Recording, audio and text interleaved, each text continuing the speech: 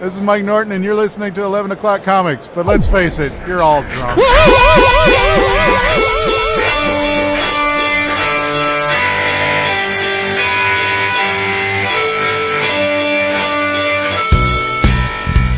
Oh, jeez. That was very enthusiastic. Well, that's kind of boo-boo there.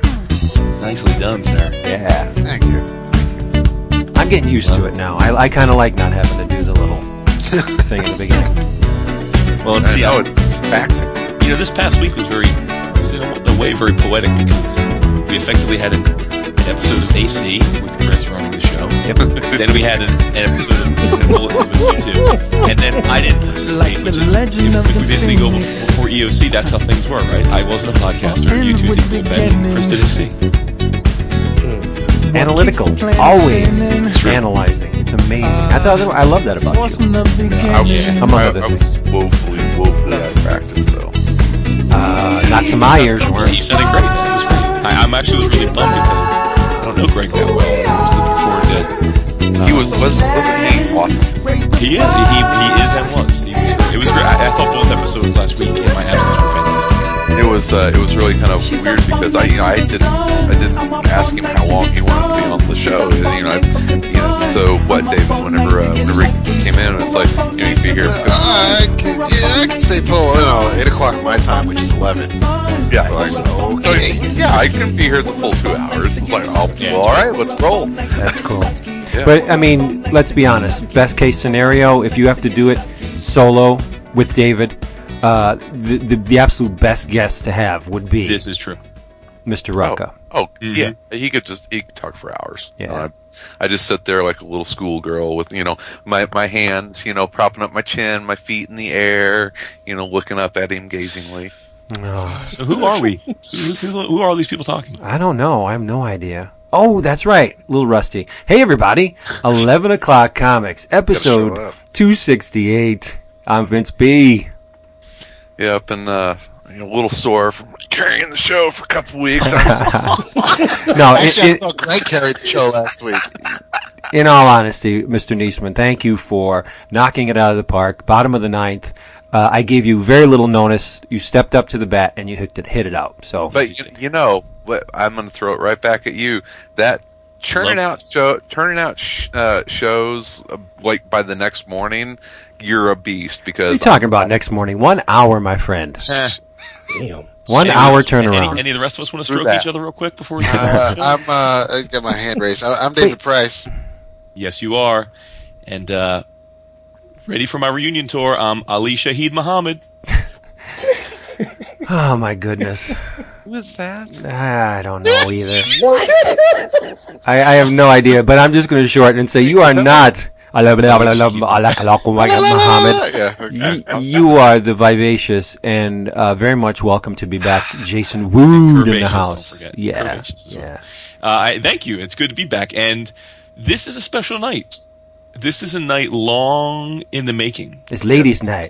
It is ladies' night. But when people hear the dulcet tones of our guests, they will be late. Panties will be flying off all over the world. I'm Niagara Falls in the summertime for this man. I have We're not talking about Rackerich's panties either. No, that's true. No. So the man joining us for this evening, I'm sure actually for most of our listeners needs no introduction. But for those that maybe have had their heads stuck in the pop culture mud for the last few years. For shame. This is a man who probably is one of the hardest working men in comics. If you were to look up hustle in the dictionary, you'd see a picture of him. He is the founder of PKD Media, which he then went on to be the co-founder of the very successful independent comics publisher Action Lab Entertainment. He is also most recently the founder of an art consortium called LOI Studios. And certainly last but not least, he is the host of one of my favorite podcasts, The Black Box, a podcast that I have had the good honor of being on a few times, as has David. This is, of course, none other than Sean Pryor. You know what? Y'all always find a way. Jason, you always find a way to make me like blush in public, and now you made me blush over the internet. And it's hard to make a black man blush. Yeah, man. Like I am beat red right now, and that's not just it's not just because of the beer I'm drinking either. But that's a very kind introduction, and you know, brother is humbled. So thank you. Welcome, dude. Like him already, he comes equipped. He's ready to go. It's going to have to get rid of a couple of you schmoes that refuse to take part of the drink roll call. We are schmoes. Nope. It's true. Go ahead, Chris. I'm going to make you proud tonight, Chris. Go ahead. All right, cool. Well, Vince, you want to talk about our lovely sponsors, or yeah? I do. See, Chris, we're off script already. We are. And you know who else has a batting average of 1,000? I bet you I do. Why? Is it Discount Comic Book Service? It's our damn sponsor, Discount Comic Book Service. That was every kid at the Little League last week. See that? They don't walk every time. How about this? We'll do it this way. Like the schmoes walking around willy-nilly in Wrigley with the hot dogs, DCBS will bring your comics right to you, but not charge you a whole lot of money. DCBService.com. Get this. 35 to 75 sometimes % off your favorite funny books and collectibles, like from Archie Comics. It's the Archie 1,000-page comics extravaganza. This is a thick-ass book. Cover price $14.99. Your price? $7.49 for 1,000 pages of comics. That's insane. It is insane, and it's already been ordered, brother. So, and from Archaea, whichever way you want to say it, it's the classic Space 1999 softcover, Everything That Was, written by Andrew E.C. Gasca, who's great, with art by Gray Morrow and various. Now, see what they did here?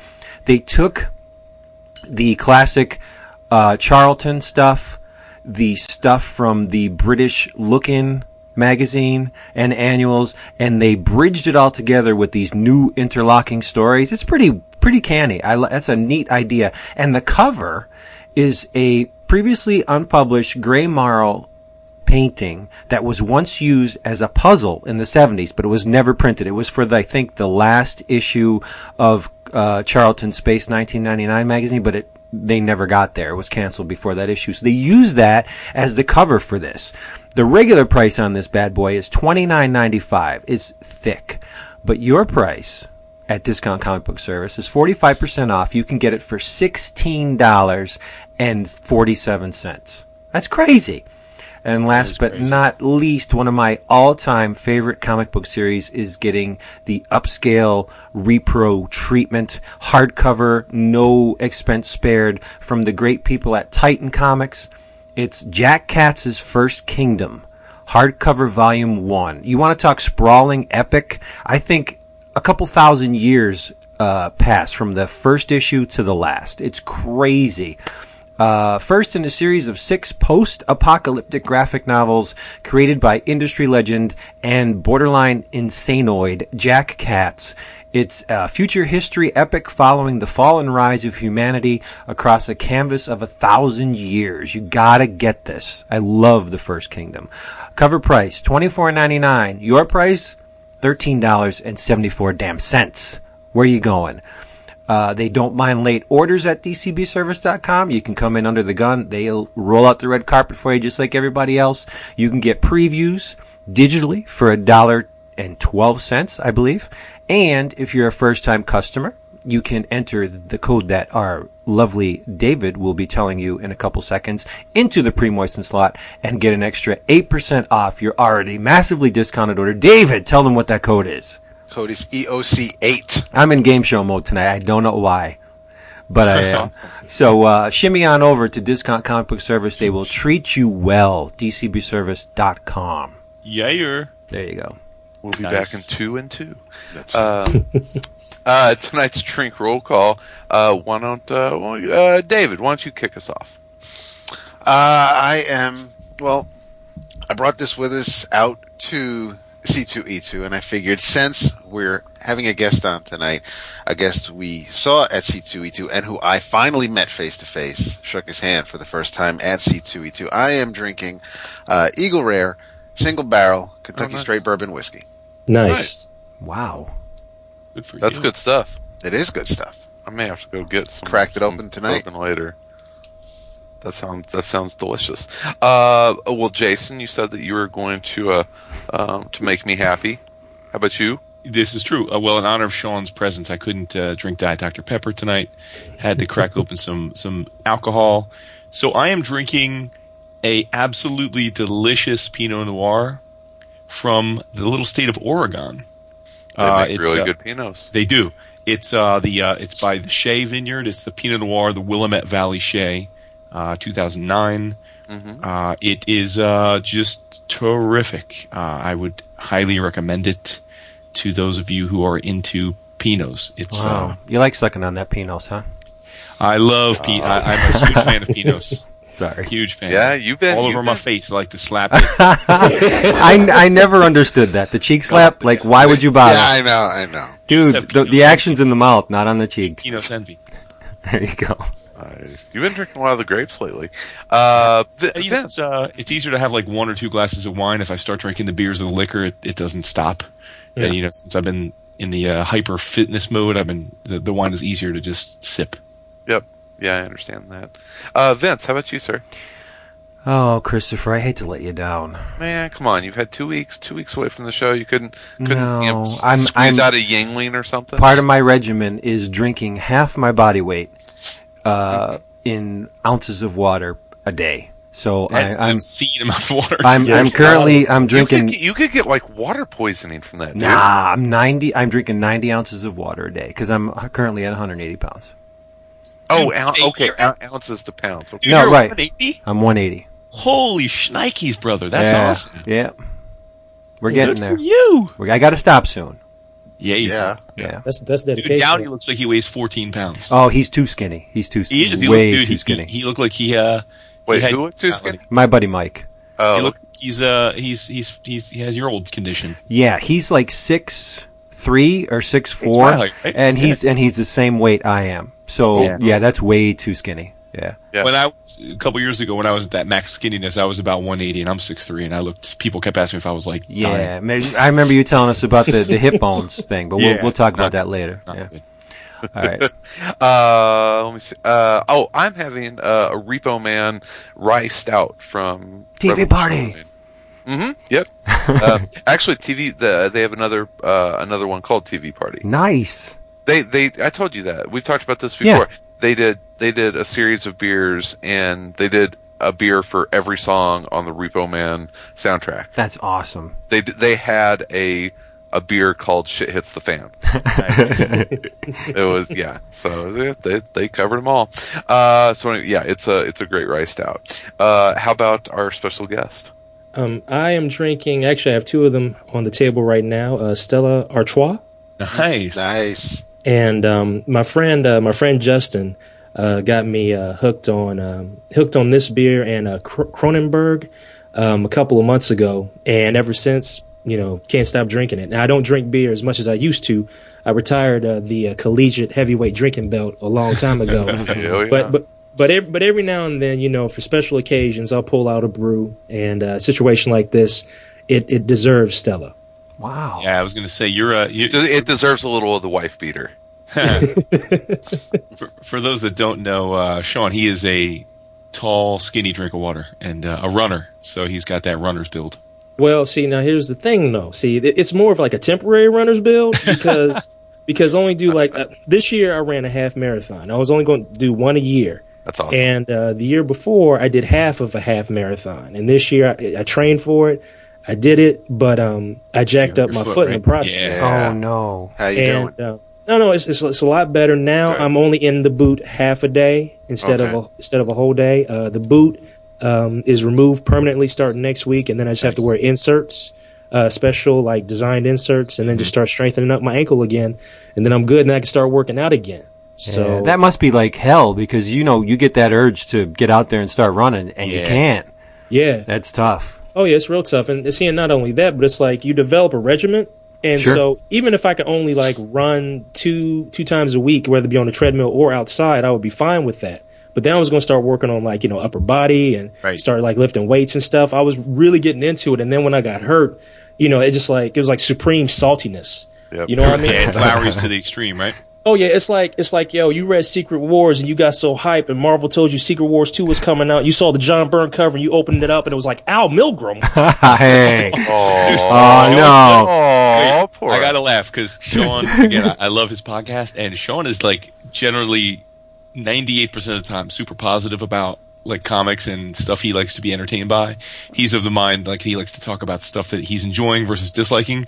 But you have a bug up your ass about Al Milgrom, dude. You know what? I love the man's work ethic. Do not ever get me wrong on that. I love his hustle. I love everything. But it's like I feel bad for him because it was like every time it's like saying she has a pretty face. it kind of, you know, but it's messed up because every time there's a big project at Marvel or something falls through the cracks, especially during the 80s, it was like, yo, we got to get somebody to bang out these 25 pages in 2 days. Call Al.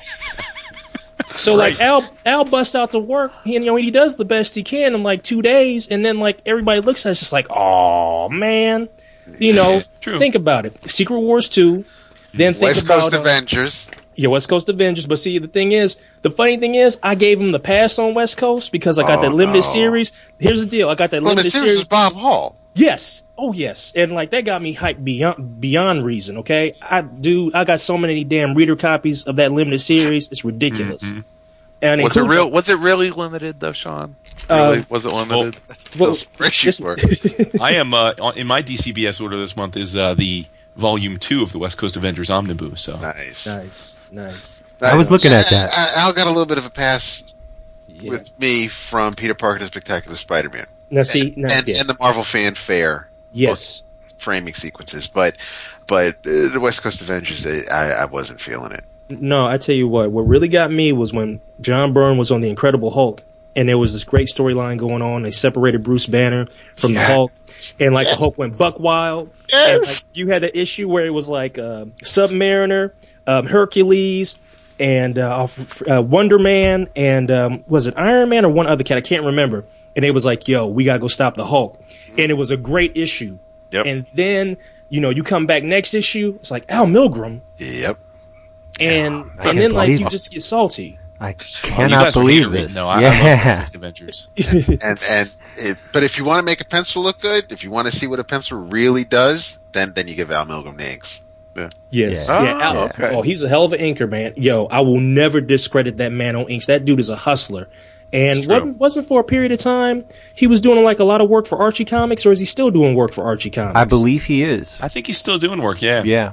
Definition of a hustler is Al Milgrom. Like, yo, I may sometimes hate on You're part of the same hustler fraternity. Yo, Phi Kappa hustle. You know, if you like West Coast Avengers, you gotta love the Grim Reaper. Alpha Sigma You gotta. Gamma. It seems like Grim Reaper popped up every other issue. He in loved that the book. Grim Reaper, didn't he? Honest to God. Send them a lot. Oh, look, Hey, it's the Grim Reaper. before we get too deep, I've got a thank you and an in your thoughts. Wow, me too. Okay. I don't have any of your thoughts though.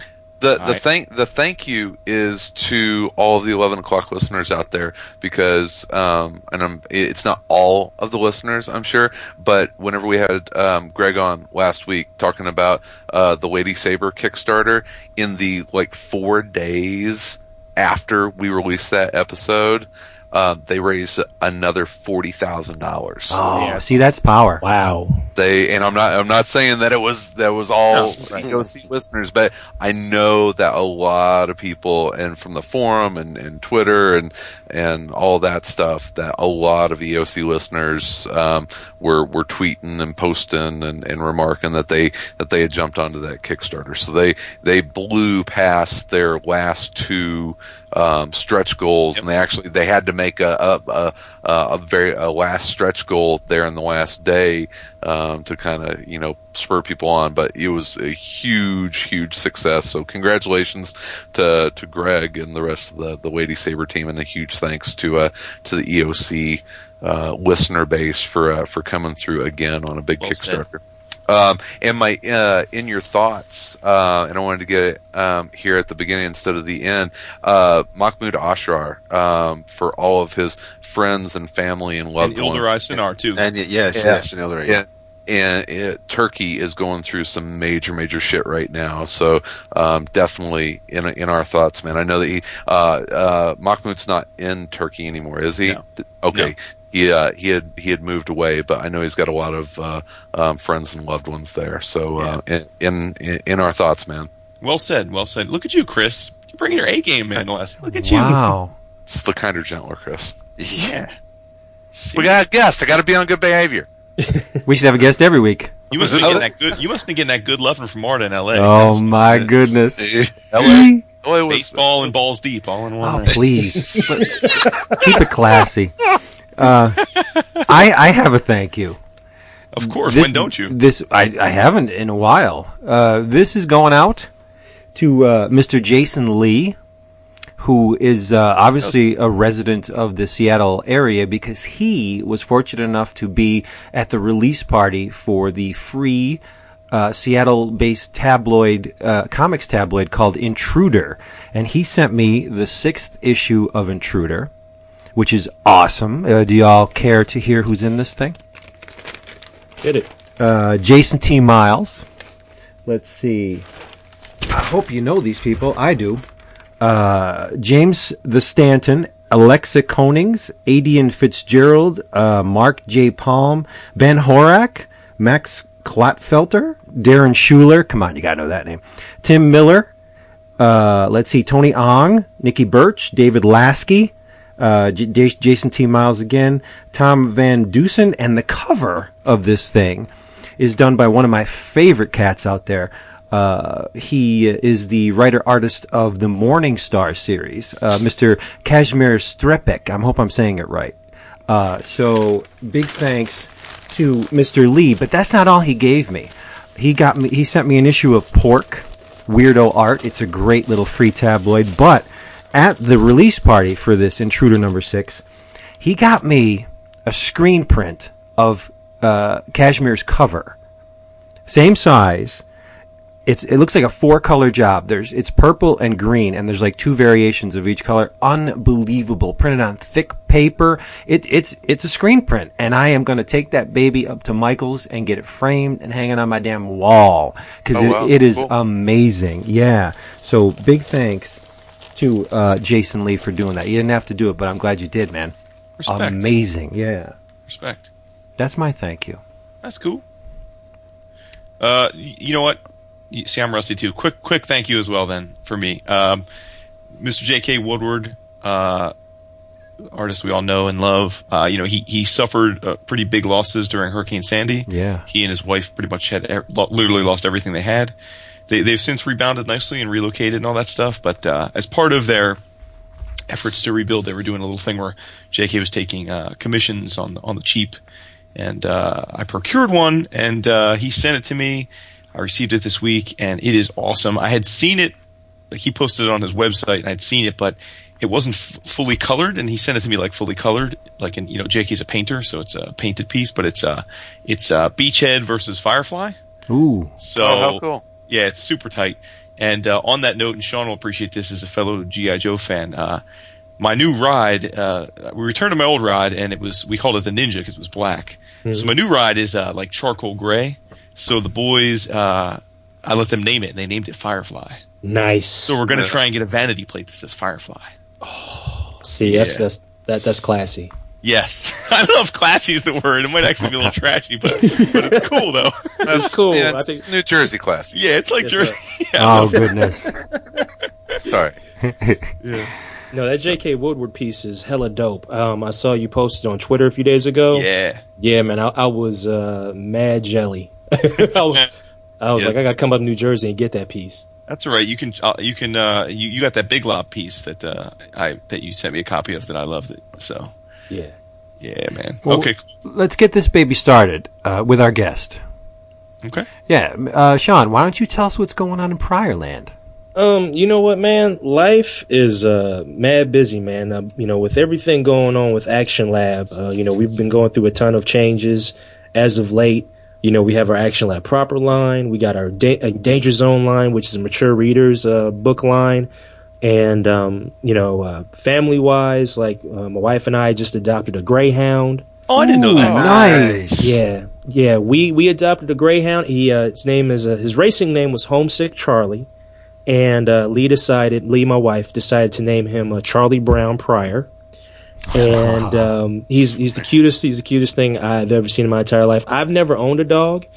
And normally, like, you know, sometimes, like, I get a little anal retention sometimes, and I don't like spazzy dogs. Yeah. And this dog is not spazzy at all. In fact, it's honestly one of the best things that has ever happened to me in my entire life, because, like, the moment he stepped in the door, my blood pressure went down, my stress and stuff like that went down, and I love him. It's true. It's been verified that dogs reduce stress and increase the quality of life. That's why they bring them to like retirement homes and convalescent places and stuff like that. Oh yeah, it's what's wonderful. And Lee is beyond happy, and like Charlie is like Velcro. Like wherever Lee goes, he's like, I got to go there too. That's awesome. So So no, it's a really good thing. But no, like right as of now, it's pretty much been like I have been knee deep with Action Lab, like just doing nothing but that and some podcasting when I have time, and doing like conventions. This convention season, yes. There was a spot where like in I think it was like 6. I did like 4 to 6 shows in like 8 weeks. Wow. And yeah, man, you were on the hustle, brother. Yeah, man. Hey, they ain't got no choice, man. It's like, we're a small publisher. So because we're small, there's still people, even in my hometown, even where I live now in Lexington, that don't know about us, and in like other states that don't know about us. They may have heard, but we gotta spread the word. So you may have seen me at C2E2. You may have seen me at Super Show for a hot minute. You may have seen me at your local shop for Free Comic Book Day. You may have seen me at Appleseed. Lexington Comic Con. I'm just like, I was just out and about and everywhere, and like I got another show in like 3 weeks. So I've just been on my hustle. Baltimore, are you? No, I'm going to Baltimore. Oh, you are? Oh, please believe. Oh, see you there? David and I are going to see you there, brother. Yes, that's like. Wait, David's going to Baltimore too? Mm-hmm. Planning on it, yep. Oh, so jealous. Are you going to Cincy, Sean? The only reason why I can't go to Cincy Comic Con is because it's the same weekend as Baltimore. Oh, is it really? Yeah. Yes. Yeah, and there was also like for a small period of time there was like beef between, because like there's a show called the Cincinnati Comic Expo which started last year, and like some stuff sprawled from that, and so like these other cats made Cincinnati Comic Con. And then both sides was beefing, like they was Pac and Biggie, and I was like, yo, y'all comics, please just cut the bullshit out. And like I said, I'm not gonna fool with either of these shows this year, and let me wait it out, see what happens. And then when it was like, yo, Cincinnati Comic Con is in September, it was the same weekend as Baltimore. I loved Baltimore so much, I was like, Baltimore is top priority for me. I gotta go back at least one more year. And so I'm doing Baltimore this year, so we'll see what happens. There are so many shows, and it's there's only so many weekends on the calendar. But it is kind of nice that it's getting to the point there. You have a regional show probably close to you. It's getting to the point that there's so many, but they overlap. So, which is a bummer. Believe me, I know from having put a small one together, it's just finding the weekend is the hard thing. I'm still salty that I was never able to go to Windy City. I mean, like Lowry's salty. We would have loved to have you. Yeah, oh man, you don't understand. Like every time I saw those pictures, I would just get mad because I was like, yo, I should have been there. It's just like at that time, I just couldn't, scheduling and whatnot. But, but the vibe that like everybody gave to me about those shows was just so positive. It's just like, yo, that's where I need to be. And I love shows like that. Don't get me wrong. C2E2 is grand. That Artist Alley is just miraculous. I mean, just like it's so vast. I mean, when you can have rows A through Z, for artists, it's big. It's crazy. And I mean, it's like a mixture of everything. And you really get to see all the talent that's out there. And it's incredible. But also at the same time, though, the smaller, more intimate shows are wonderful. Because you just get so much from them too. So yeah, man, shows like that, man, I really dig. Cool. Well, I mean, I remember when you and your partners were talking about starting Action Lab. I mean, I was like I was equally like rooting for you, but also being like, damn, this is, I wonder if they know what they're getting into. Because, I mean, you know better than us now after the couple of years you've been down it that it's tough, right? I mean, it's tough to, whether it be, I remember your first few books, Diamond giving you issues in terms of like having the issue in, not having the issue in, all that sort of thing. But, I also wonder if you guys have taken a moment to like recognize the success you have had, because number one, I thought your booth looked, first of all, it was really well put together, and it seemed like you had a nice crowd at C2E2, which is a big show. Yeah. But two, Vince was too ill prepared tonight to mention it in his DCBS promo. Goodness. But you have a boatload of Action Lab books that are coming out now. I mean, and you got Jamal Igle on tap for Molly Danger. You got obviously Princeless, which was probably fair to say your first kind of like notable hit, in terms of like broad notoriety. You got Jeremy Dale's new book, Skyward. Yeah, Skyward coming. Yes. Plus, you got the adult line. So, I mean, for a small publisher that's still trying to get their name out, I mean, you guys have a pretty big size catalog right now. I mean, bigger than a lot of other publishers that people probably have heard of, for a bunch of years. Yeah, it's it's a real interesting situation, because like the way we looked at it, because we've been publishing in the direct market for say a little over 2 years now, and it's one of those things where sometimes we figured that people perceive us like this. If we were only publishing 1 or 2 books a month, if that, for like our first year, some retailers may say, you know what, I'm not going to fool with y'all until y'all actually have a catalog. Y'all start producing more material.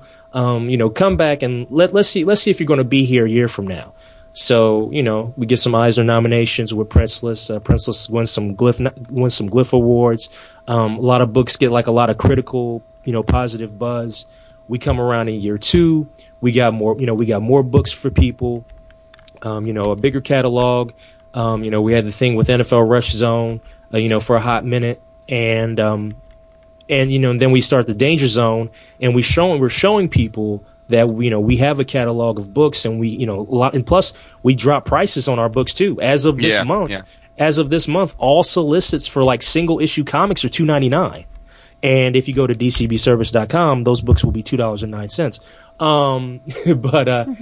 But so we even lower prices on books, and so but you'll still have some people. You'll have some retailers, like at the retailer summit at C2E2. They was like, "Yo, y'all really putting in work. We really like what you do." And we saw an increase in pre-orders because of what Brian and Chad did at the retailer summit, which was incredible, and that's a good thing. We need that. We need to see that boost. But also at the same time, you'll still have those that say, "Well, okay, you got through phase 1, you're in phase 2, now you got all these books. Now let me see if you can still stay around for year 3, and then I might consider picking up your stuff." So you're in a catch-22. No matter what you do. So the only thing we can continue to do, excuse me, the only thing we can continue to do is make the best books possible and continue to show new talent, and we'll continue to be that small company with big ideas. And if that's what we're going to continue to do, whether it be in the direct market, in the digital market with Comixology. I mean, a couple of months, like last month, we did a thing with Comixology. We had a 3-day sale. All single issues were 99 cents, and like trade paperbacks or trades and collections were $2.99. We're trying to make people aware of who we are, because a couple years down the line we want to be power players. So in order to do that, we have to make sure people are aware that we exist. Yeah, you are smooth. That's why Sean's podcast is one of my faves. It's because not only does he not only is he eloquent, but he is a fan of not just comics, but pop culture, and particularly 80s pop culture, which he's a child of the 80s, like most of us. And so we even though we grew up in different parts of the country, we seem to have had very similar childhoods, at least in terms of at least what we were consuming. So it's because of his love of Mask. Hey man, well, as speaking of Mask, Sean Sean did me the honor of having me on, and he and I spent about 2 hours discussing and dissecting Mask. That's why I sure mentioned did. it. Yeah. Yo, Mobile Armored Strike Command is the shit. I'm How just.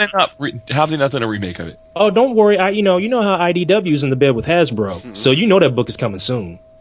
It's true. It's got to. Yo, they did a thing at New York Comic Con a couple years ago. Robert Atkins did the cover for it. It was like this cavalcade of comics type deal, and it had like Jim, Mask, Stretch Armstrong.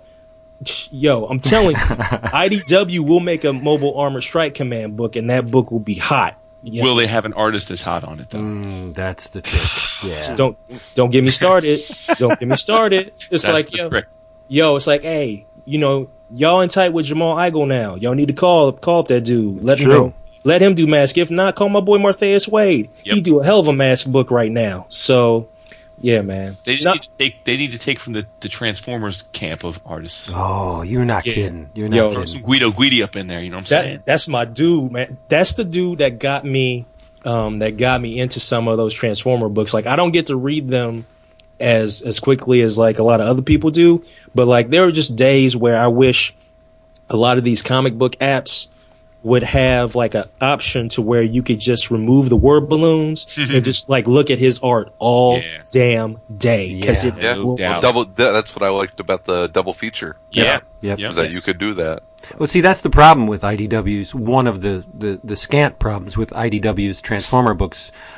They're very meaty. There's a lot of dialogue to them, and they're putting them out at a really nice clip. So if you fall behind, it's really tough to catch up. Mm-hmm. Yeah. Oh yeah. So like after All Hail Megatron was done, it was funny. Like when that was done, everybody was talking about it. I was like, "Yo, I'm still on issue 5, y'all." Don't tell me. And then when like people got even further, I was like, "Yo, I just finished 10, but I'm going to have to start all over." So you know what? Y'all just go ahead and hop on the bus. I'm just going to stay at camp for a while and see if I can get caught up. Yeah. Well, they've ramped it up about 20 times since All Hail Megatron. I mean, that was a great series, but the stuff they're doing now is just amazing stuff. I gotta say, I got in my bag for tomorrow to read More Than Meets the Eye Volume 3. Nice. So, yeah, I'm hooked.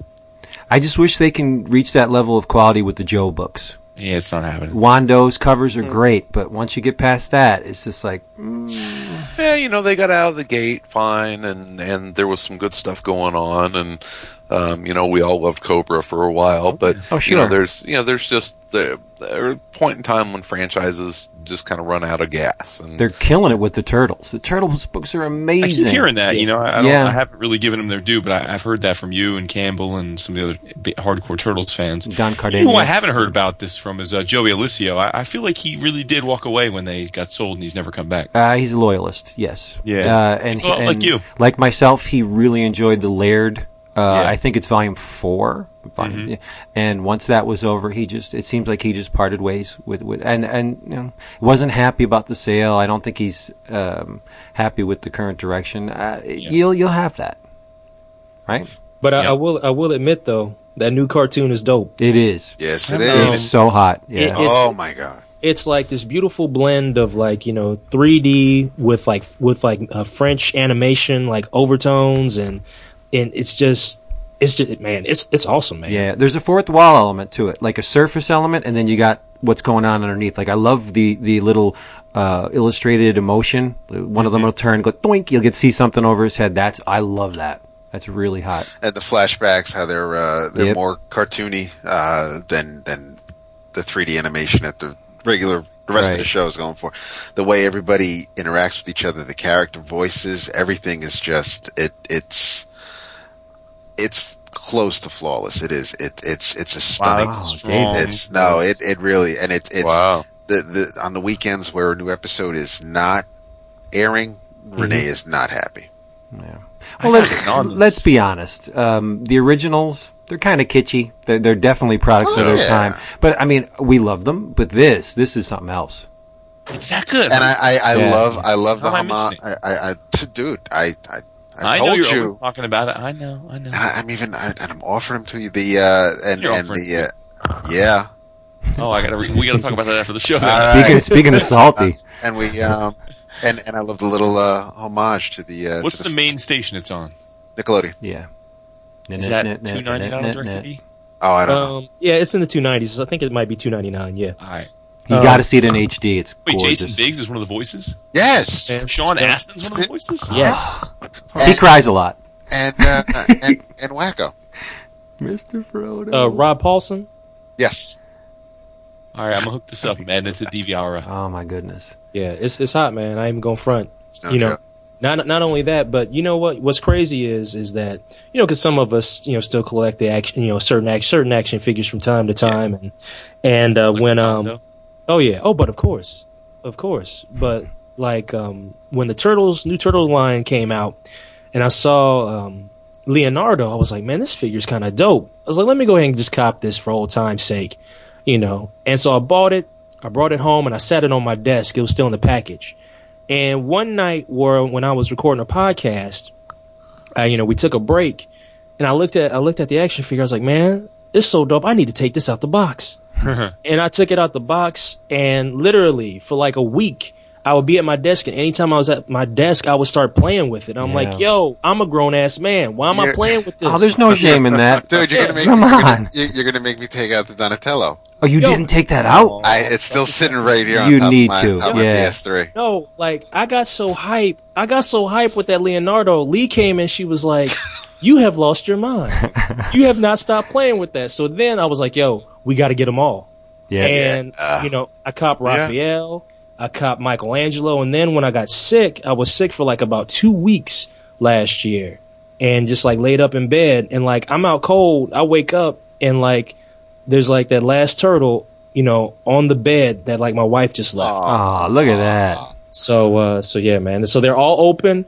They're all open, and like they're standing next to my original Star Wars Kenner Luke Skywalker X-wing fighter pilot figure. It's a crossover. Oh, nice. There you go. Yes. That's awesome. Did you migrate to the larger figures too? Because I think they're 9-inch ones. The bigger ones, they're gorgeous. I want to get them. But With the shell that opens up. Vince the store loves there. 9 inches. No. Yes. He don't get it much, but he loves it. I would like to cop them, but like right now it's just like one of those things where like it's I only have money for like certain things right now, so I have to kind of put that on hold unless a joint has layaway. If a place got layaway, I ain't gonna front. Yeah. I'll still use layaway. All right, But I'm not gonna front on it. the- That's how I survived. Toy prices are crazy these days. keeping it real. The Marvel Universe figures, $9.99 for those Yeah, little it's nuts. dinky Little figures. dudes? Oh yeah, it ain't happening. Dude, even more than that, like those little tiny cheap ass like Transformers that are like the size of GoBots, they're like Yeah. $8 now. Yes, they are. And did you see? My son's heavy into the wrestling now. The little plastic figures, they can't be more than 2 inches tall. They use Yeah, they're like they're the same, like they're like the superhero squad size. right, ones. like the Transformers guys. Yeah. They used to get a pack of I believe 3 for like $5 something. Now they're like $4.99 a piece. Yeah, no, I know. It's crazy. My son Jackson's been trying to get up on them because he's been watching the wrestling, and toys are expensive these days. Right. You know, I told him the only one we're going to buy is Sheamus. The rest of them can go to hell. The Brogue Kick. I love Sheamus, but let's not go there. White noise. Hey, let's take do we have a live tweet for Mr. and Pryor? actually have some Sean Pryor inspired live tweets. Nice. Sweetness. So let me roll back here. Let's see here. Julian Lytle, who is part of the affectionately known Team Tundra, along with Sean and Yeah. Taylor Pithers and Tribe One. They often do podcasts talking about hip hop and forget about their boy Woodrow. But No, hold up, Wood. Now, you know you're an honorary member of Team Tundra. Sean, he seems to have selective memory tonight. Well, I was Not going when to he's shitting on people, he's not. I was going to bring that up. So who's been on Black Box? One of these things, here two we of these go. things is not like the other. Yeah. All right, Well, keep- so- well, the thing is, no, but here's the thing, though, If Chris. it's, There's an unwritten rule: you can't have more than one country boy on a podcast, and Sean is the host, so you can't be on it too. Besides, he'd spend the whole entire episode just explaining things to me. Now, what are you talking about there? I'd have to. What is that? I wouldn't get it. Yo, But that's cool. Real talk. Like, Vince, I got to get you on the show with Julian so we could talk about Super Sentai. Oh yeah, So that's what you should And- have. It's on for Super When you're Sentai. ready to talk about Wu-Tang, that's when you get Chris on. or the Rizzo.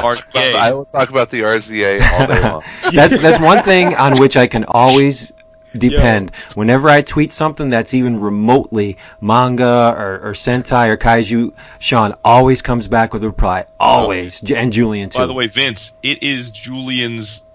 It's his goal in life right now to get you to learn and use the word ratchet. Ratchet. In what context?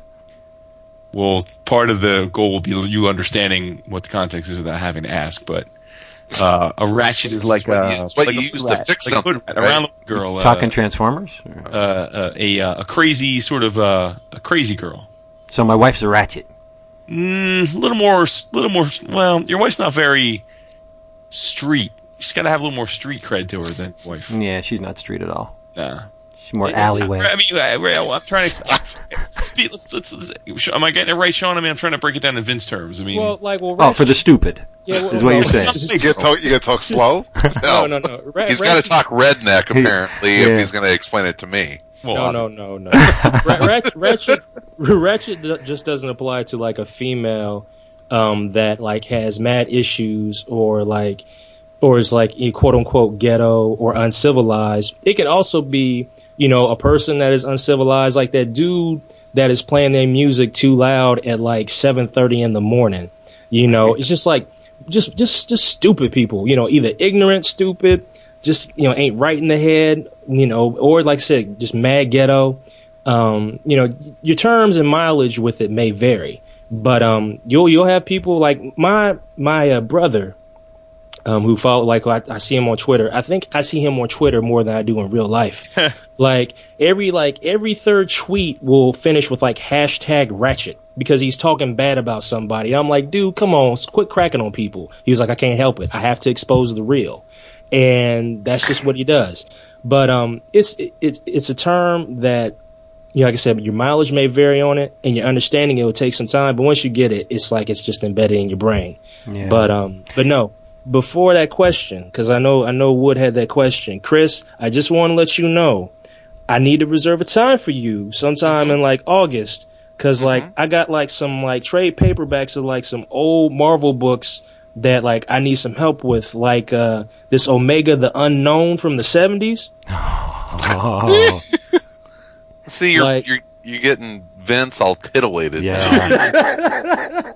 Like, I copped a copy of Half Price Books. It's the complete Omega the Unknown for $2. Oh my goodness. Wow.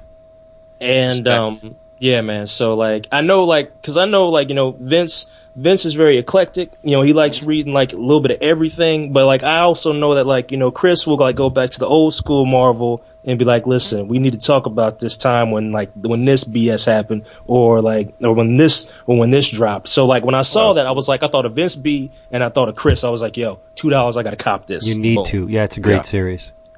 I would say it's Gerber's most personal work. Wow. Yeah, Really? yeah. That's because remember when who did the Omega the Unknown relaunch? The one where Dalrymple, Farrell Dalrymple. Yes, yeah. When Gary Panner actually had a bunch of pages in one issue, there was a little bit of static out there because that's pretty much Gerber's.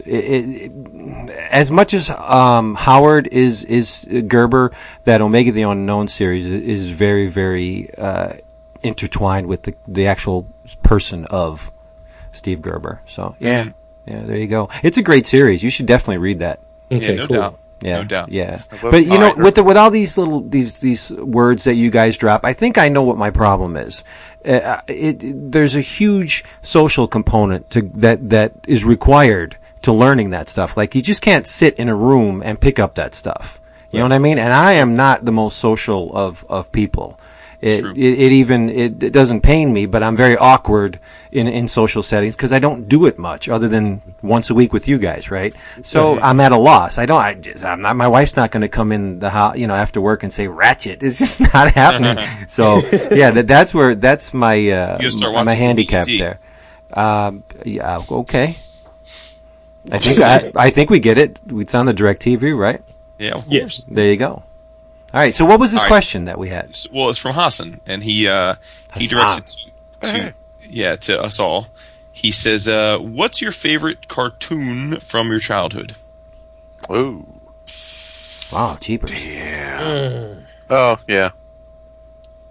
I got one. Well, why don't you Go for it. give it to us? Yeah, Thundar. Wow, there you go. Kirby. Okay. Alex Toth. Yeah. Yeah. I- Yeah, Kirby. Yeah. I'd have to go with Jason on this one. I gotta say Wacky Races. Well, that's my jam. I mean, I don't know if that would be my number one favorite, but that is definitely in my top 5. For I sure. had all the models. I had all the I don't know if they were Matchbox or Hot Wheels or whatever. I had all the metal cars. I had like everything. Did I tell you I bought a gold key Wacky Races number 1 recently? You did. Nice. Yeah. Did you, Jason? Did you see the? I think it's Peugeot, the Wacky Races commercial. Yes. The new it's ridiculous. Yes. That is ridiculous. Yeah, It is awesome. It's what? Yeah, you haven't It's seen redonkulous. It's a live action Yeah, Google it. Peugeot. Yeah. it.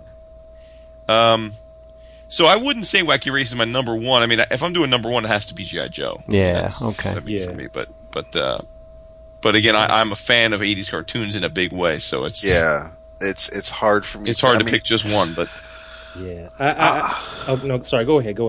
Go ahead. You know, it's difficult for me too because like I'm like strong when it comes to like G.I. Joe, like 80s Turtles. Yeah, that stuff is real campy. But I tell you what, like 2 cartoons that like really struck a mark with me, and this one is influenced by Jack Kirby and Gil Kane, the Centurions. yes, Oh yeah. That was my joint. It had one of the hottest opening intros in cartoon history. It's like, yo, take this budget. We're gonna take the whole 65 episode budget and we're gonna put it in this intro. It's truth. Yeah. And it's like, yo, it's what if Harrison Ford, Clint Eastwood, and Tommy Lee Jones were superheroes with power suits? The shit is raw. I love that cartoon. I can listen to you talk all night. that cartoon. It's weird. Like, it's funny. I didn't that cartoon and like the Inhumanoids and Oh, like, yeah. they always felt weird to me. They felt like Yeah, right. That's the thing. but it always felt like a little uncomfortable. And I think it was because I didn't want the toys for those cartoons versus some of the other cartoons I wanted the toys. I still have them. Yeah. Yeah, I'm still mad at it. I'm still mad. I as a kid I got rid of my Centurions, but like it's just that was such a creative period in the 80s for cartoons. I mean, it was just like, hey, it was completely unfiltered. It's beautiful, but I'm sorry, I'm interrupting others. Your Amazon wish list is like chock full of 80s cartoon box sets. Yeah. Oh yeah, and thanks to you, Jason, I got that Challenge of the GoBots That's right. Challenge of the GoBots limited series cartoon before they became like a full-fledged series. I actually watched that a couple days after Christmas and enjoyed the nostalgia. So thank you. You got it, brother. Oh. So did we all answer? David didn't. I mean, as far as growing up, it would probably be. I still will to this day. Will sit and watch Looney Tunes, and that's what I think of when I think about Saturday morning cartoons. Even though there was Blue Falcon Dynamite, there was the Batman. I mean, there were all these Spider-Man and His Amazing Friends.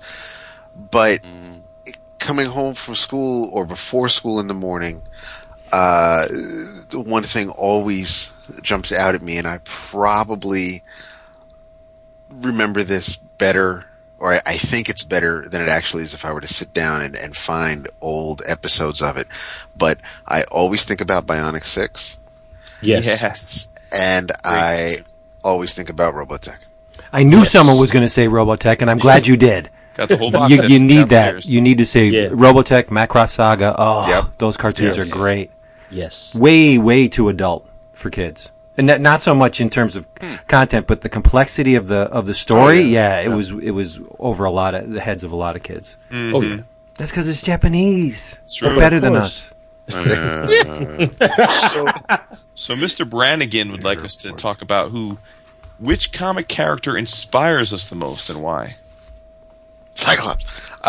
Yeah, really. Anyway, Peter Parker. The original Spider-Man, not the new Superior Spider-Man, but I would say it at one time it would have been Hal, but It's always been Hal, David.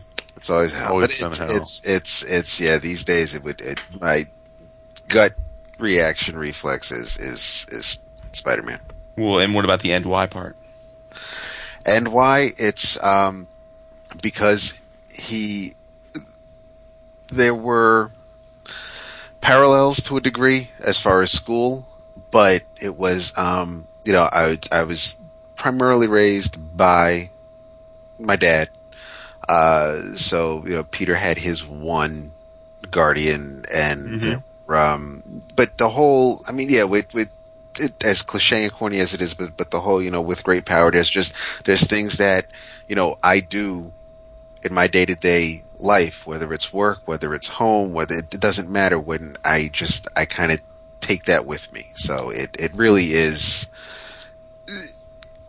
I don't stop and think, what would Spider-Man do? It's just one of those things, though, as reading him over the years, that's just how I see things. I can get with that. Who's next? Vince. Oh, geez, I'm still thinking. My answer would depend on when the character, who was writing the character at the time. Peter Parker's awesome, but at the hands of a not so great writer, he's just another character. But I'm still thinking. Go ahead, somebody else go.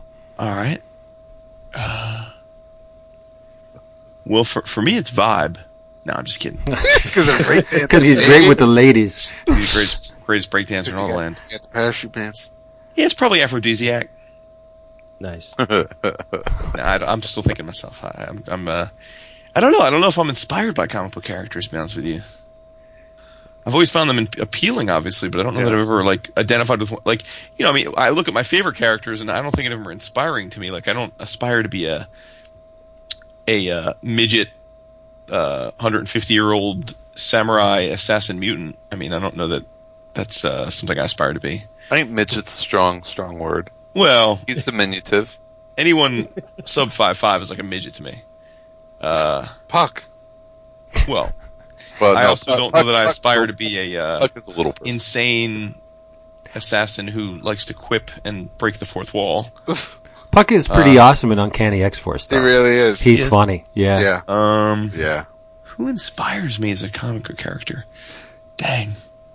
You know what story trope inspires me, and it's present in all of my favorite series. The let's just say in this case, being out of time that's kind of thrown into a world that they didn't make, like Command. Right, Commandy is a kid that's thrust into this brutal, savage planet ruled by sentient animals, tigers and bears and leopards and gorillas. And then you have Howard, who's taken from his world and thrown into this crappy ass society, and he doesn't understand Carter, Buck Rogers. Yeah, it's. I love that story element. It's a great trope. Yeah. I was watching John Carter the other day. I still think that's a great movie.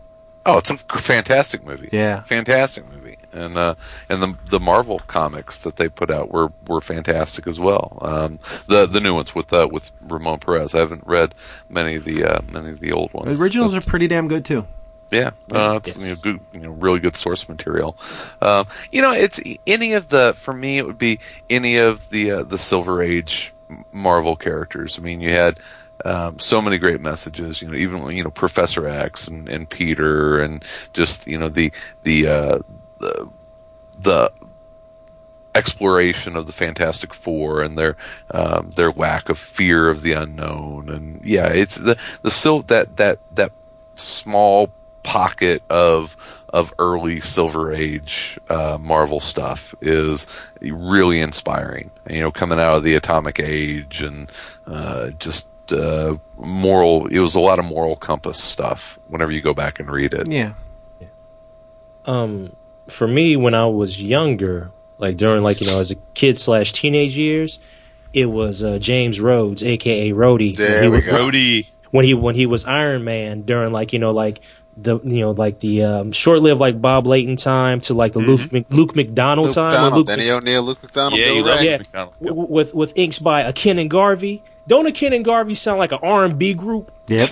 Yep. You know, They were slick. They opened up for Jodeci in London last month. see, there you go. They worked wonders on Sal Buscema. Not that they would have to, but their finishes on ROM were so smooth. Yes, they were. They are still like so. Nobody talks about a Ken and Garvey when it comes to like inkers. It's true. No one talks about them. I mean, right. they made like because Luke McDonnell is a great artist, but they somehow just like put that extra touch on his line work, and it just made it glorious. But like for me as a kid, when I saw Rhodey in Secret Wars, I was like, wait a minute, hold up. First off, I didn't even know who Rhodey was. I was like, wait a minute, what's this black dude doing in the Iron Man outfit? Okay, because I had the Iron Man action figure, and it came with that shield, and it was Tony Stark. And I'm like, wait a minute, this book says it's a black dude. Okay, what's going on? And my mom was like, okay, let's go find out. And this is why I love my mama, see, because she is the one who I can honestly say got me into comic books. That's awesome. And she was like, and I remember her words specifically. She was like, "Come on, baby, let's go get some answers." And that's awesome. And we went to when she found me a comic book store in Cincinnati because this is when I used to live in Ohio as a kid. We lived in Middletown. We had to drive 40 minutes out to Cincinnati. We found a comic book shop. I brought this issue of Secret Wars, and I was like, "Who is this dude in the Iron Man outfit?" And the guy was like, "That's James Rhodes, a.k.a. Rhodey." I was like, "Do you have any comic books with him?" He was like, "I sure do." And like my mom bought me like 6. And I was like, "Oh, this is awesome. Okay, this dude is taking the place for Tony. Okay, this is great." And, it's like I really identify with him because it's like, yo, there's somebody that looks like me that is in a comic book and he's a hero.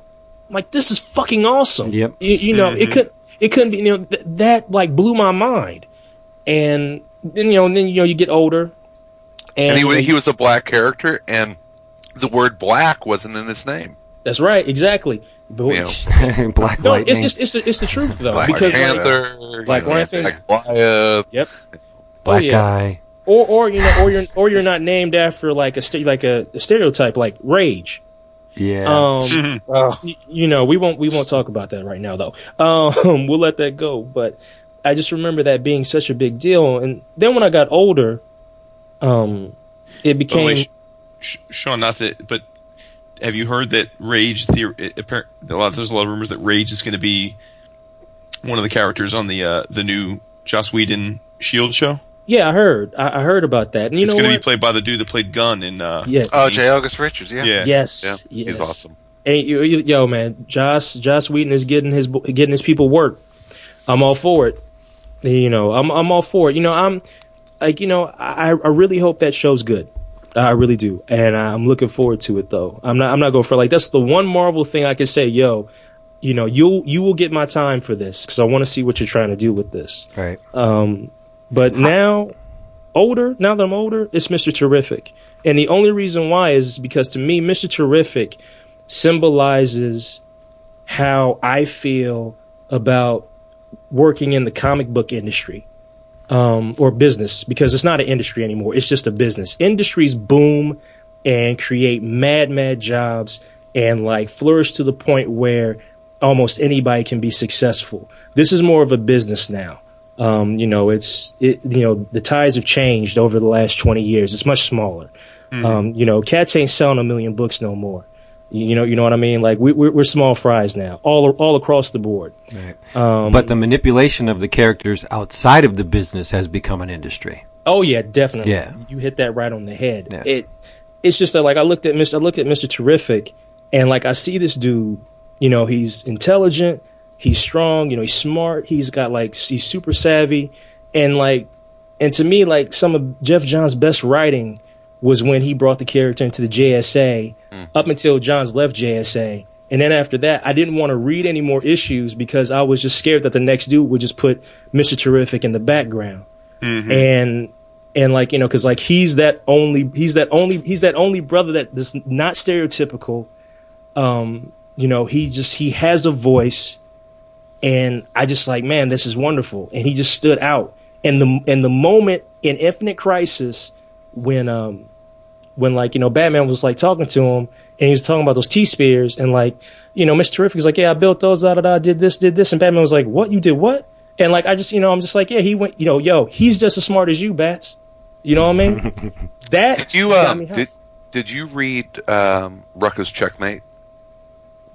I had it's in my Regina pile. You, as a Mr. Terrific fan, It's true. you need to read that book. You It got is it. so good, and he just nails that character. It's basically kind of a JSA book. And there's JSA members, and he plays a huge role in it. He and Alan both. Scott. Okay. It's a very pretty book too. Nice. Yeah, Okay. yeah, it's great. Yeah. All right, one well, of my favorites of the last decade. That's cool. I'm going to move it up the Regina pile. Then. Nice. You'll dig it. While we're on the subject, one of the characters I really don't care for, and it's one of Bendis's favorite, that's Luke Cage.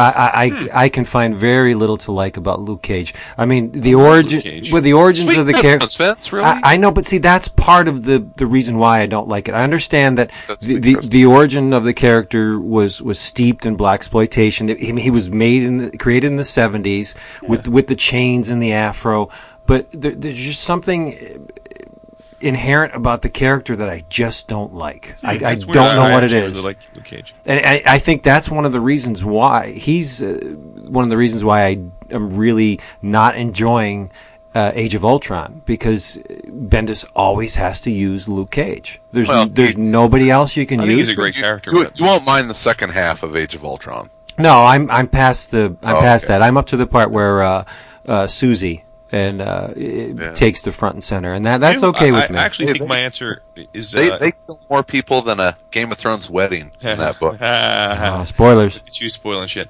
I think my answer is Black Panther.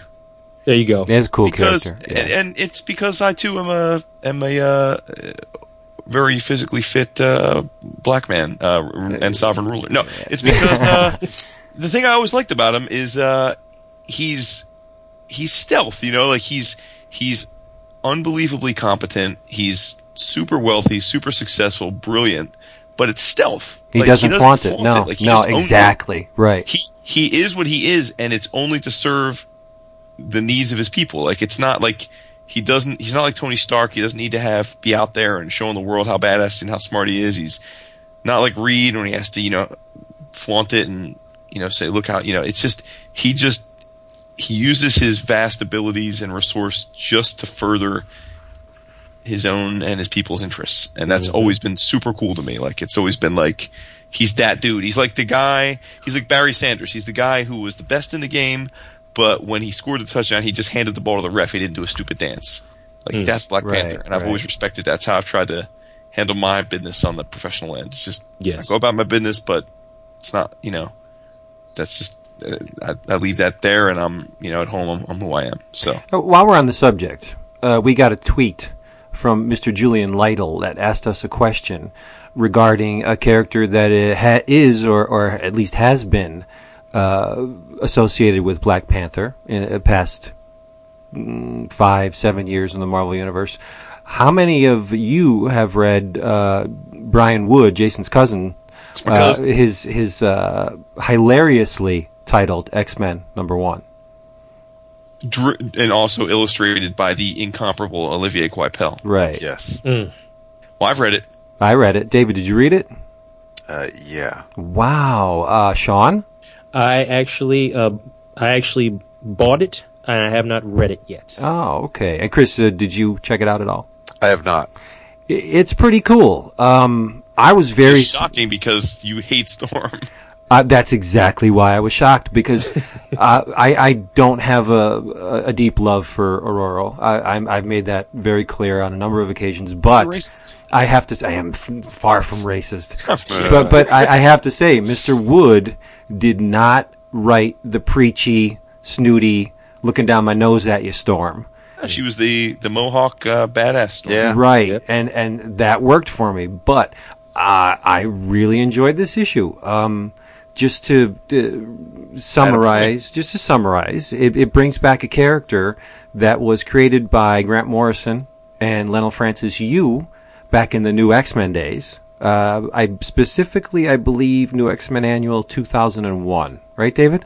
That's the first I appearance. think you're right. Yes. Of John Sublime. Who Now, I love, by the way. me too. I like this character a lot, and to call him a he is stretching it a little bit because Right. he is a billions of years old sentient bacterium with a sister, Yes. a female counterpart. My sister. Who we see brilliantly illustrated in the first page. You get these two little bacterium that are floating around in whatever, and the female's cast out, and that's pretty much the thrust of the issue. His sister is named Archaea, and she has similar powers to him. See, Sublime can.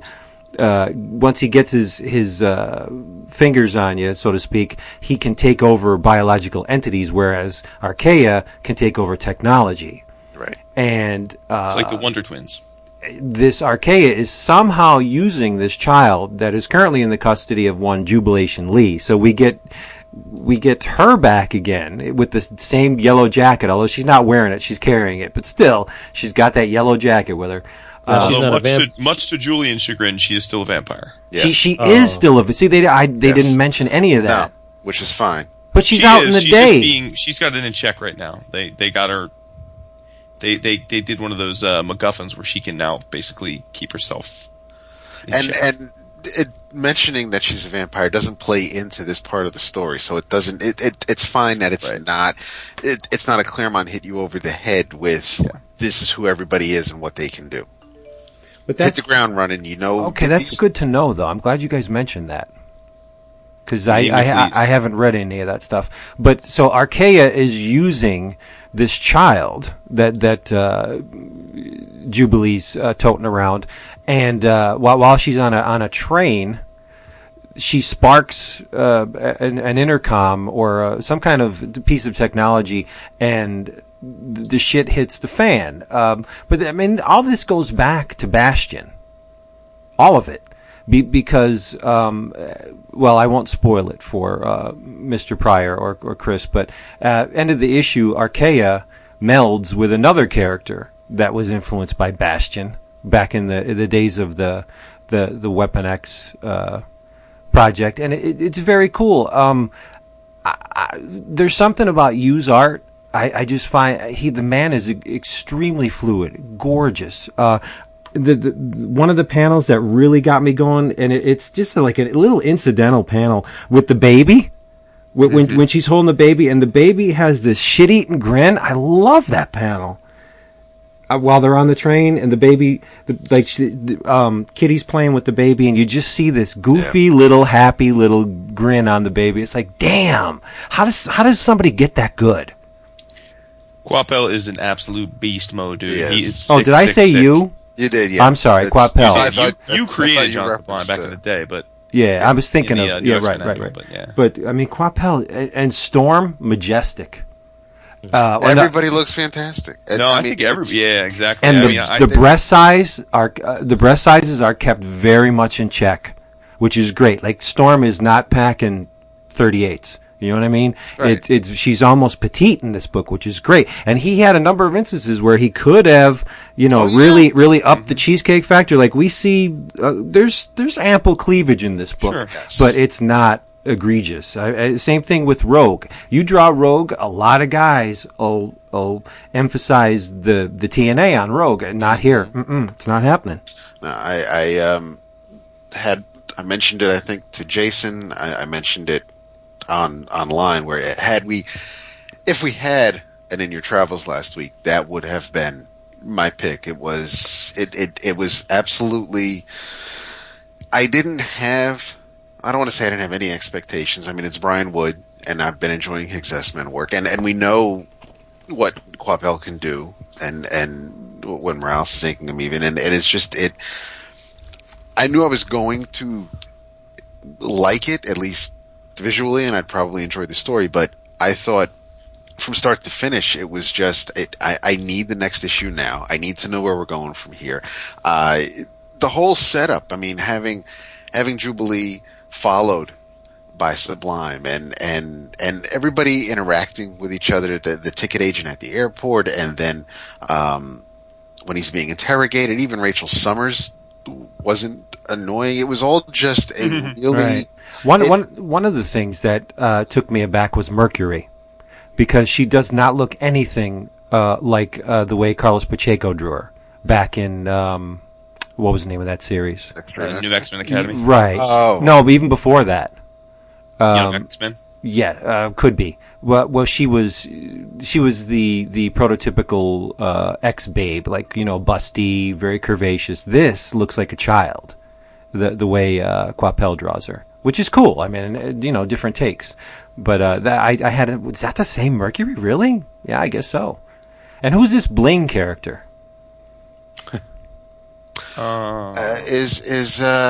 She's in Wolverine and the X-Men, isn't she? Yeah, she's right. Exactly. Oh, damn! That's okay. Gotcha. So I mean, many it's and right, and so the school's open, and you have all, and so this takes place at the Jean Grey Institute. It's all it's all under Wolverine's X-Men corner of the universe, and a whole lot of kitty going on. And there's all the X-Os. But it's whether you're reading Wolverine and the X-Men or you're reading Uncanny X-Force, which has a quarter of this team, and it's just but it's not integrated is the word I like. Yeah, but see, it's a little. You could even. This could be like Astonishing used to when Whedon was writing it. It was the whole, it's flittering between the raindrops, and you don't have to know where this fits in continuity wise. Just this is the team that he's playing with, and this works because I'm not focusing on.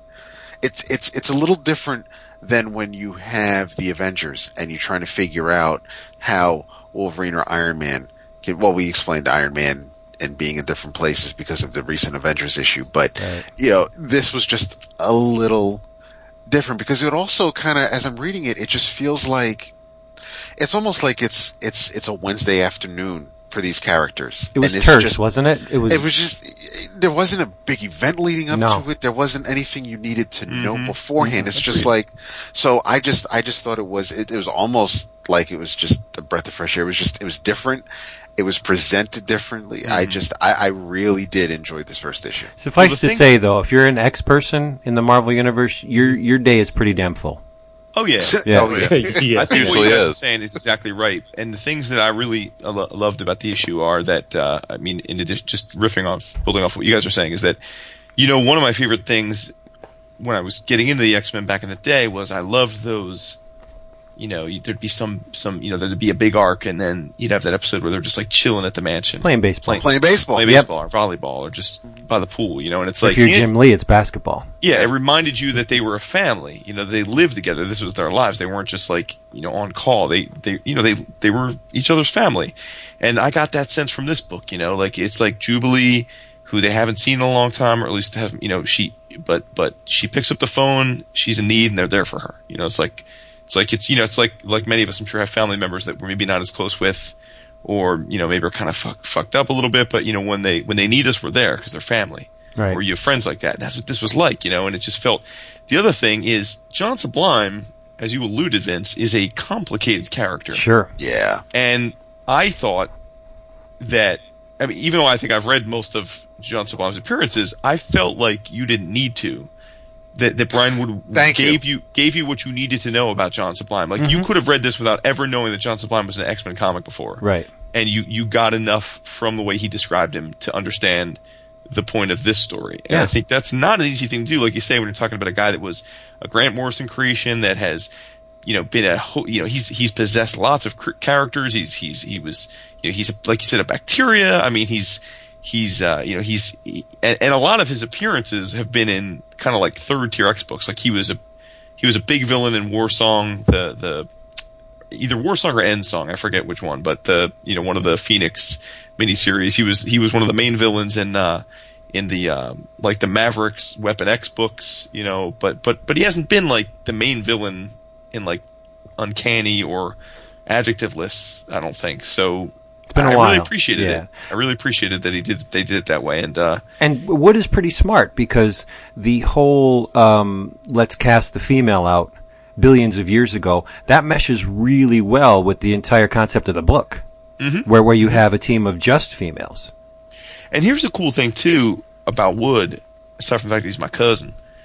He's not like our buddy Jeff Lemire, who kind of became known in the comic world for writing a really personal, independent work, but is now doing a ton of superhero work. As we know, he's always been a superhero comic fan. Brian Wood is not. Like, Brian Wood did not grow up reading superhero comics.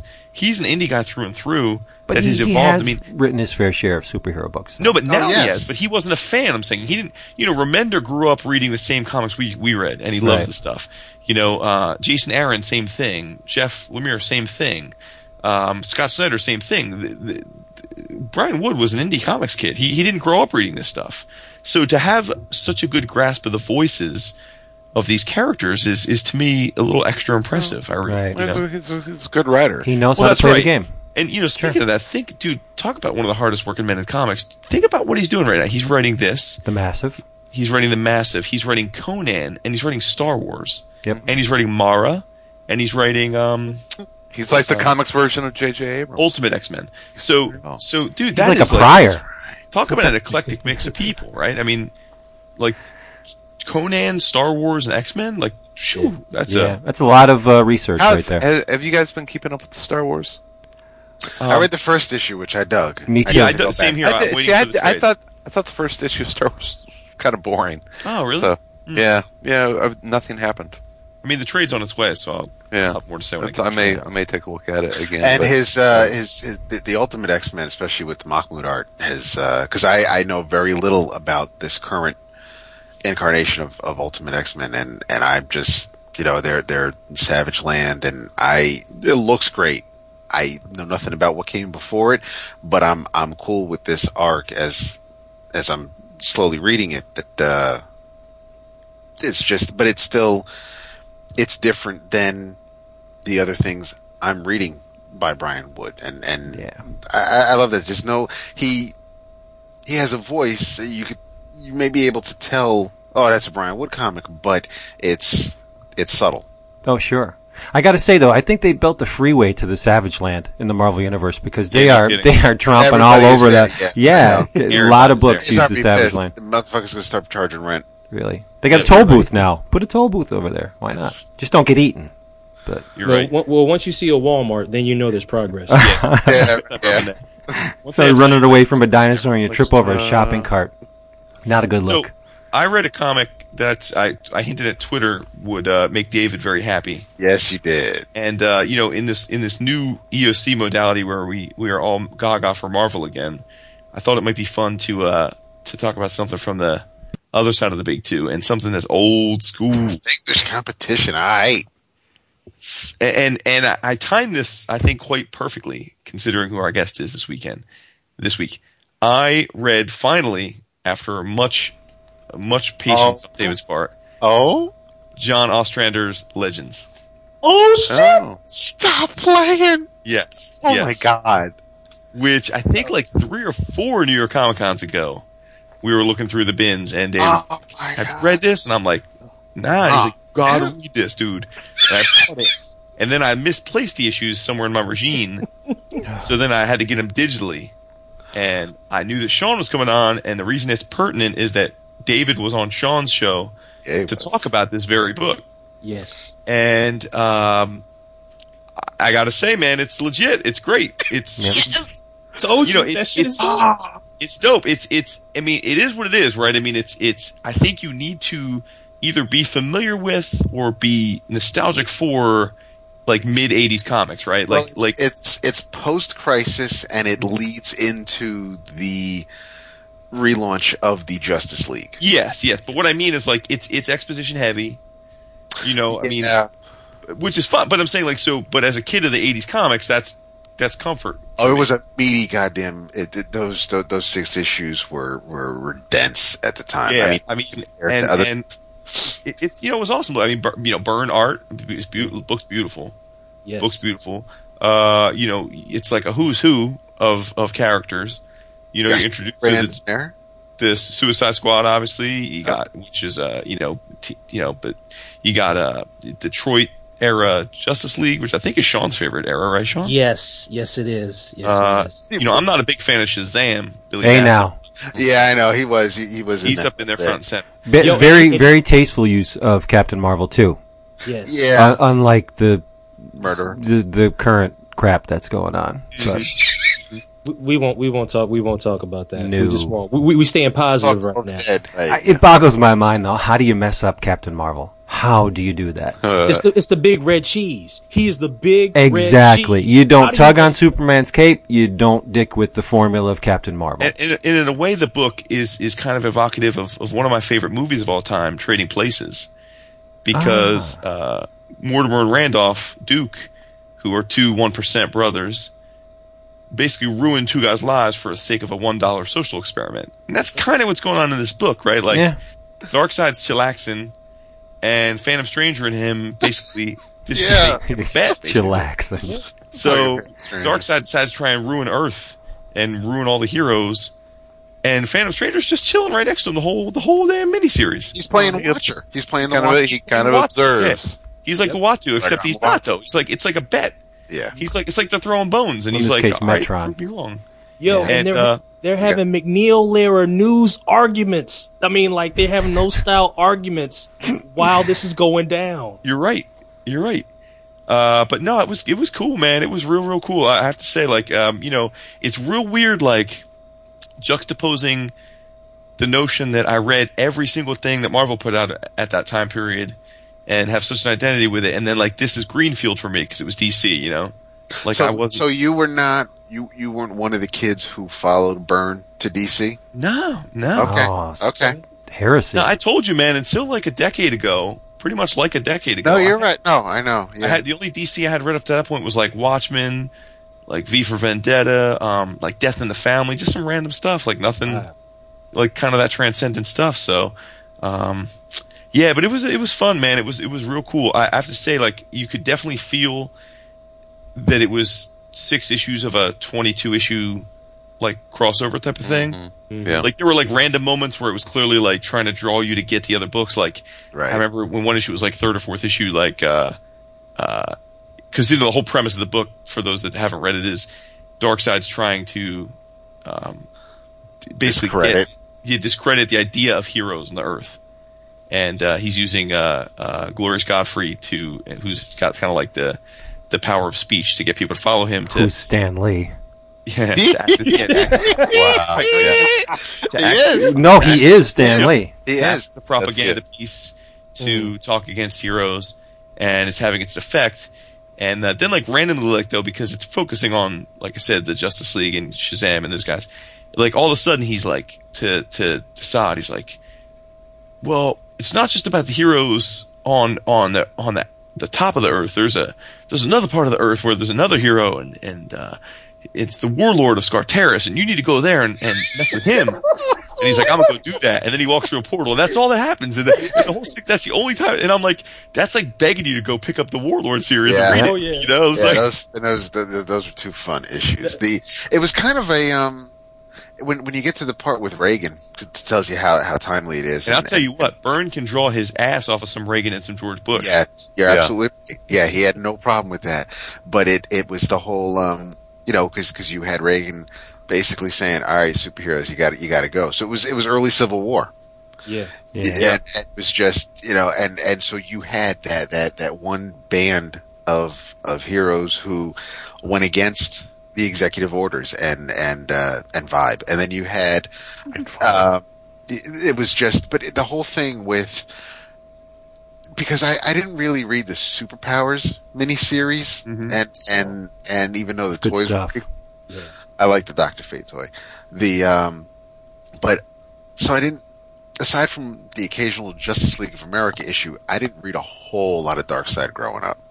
I knew the character, I just didn't read everything he was in. But this was, this kind of explained that, the dude kind of is no joke. And it was, I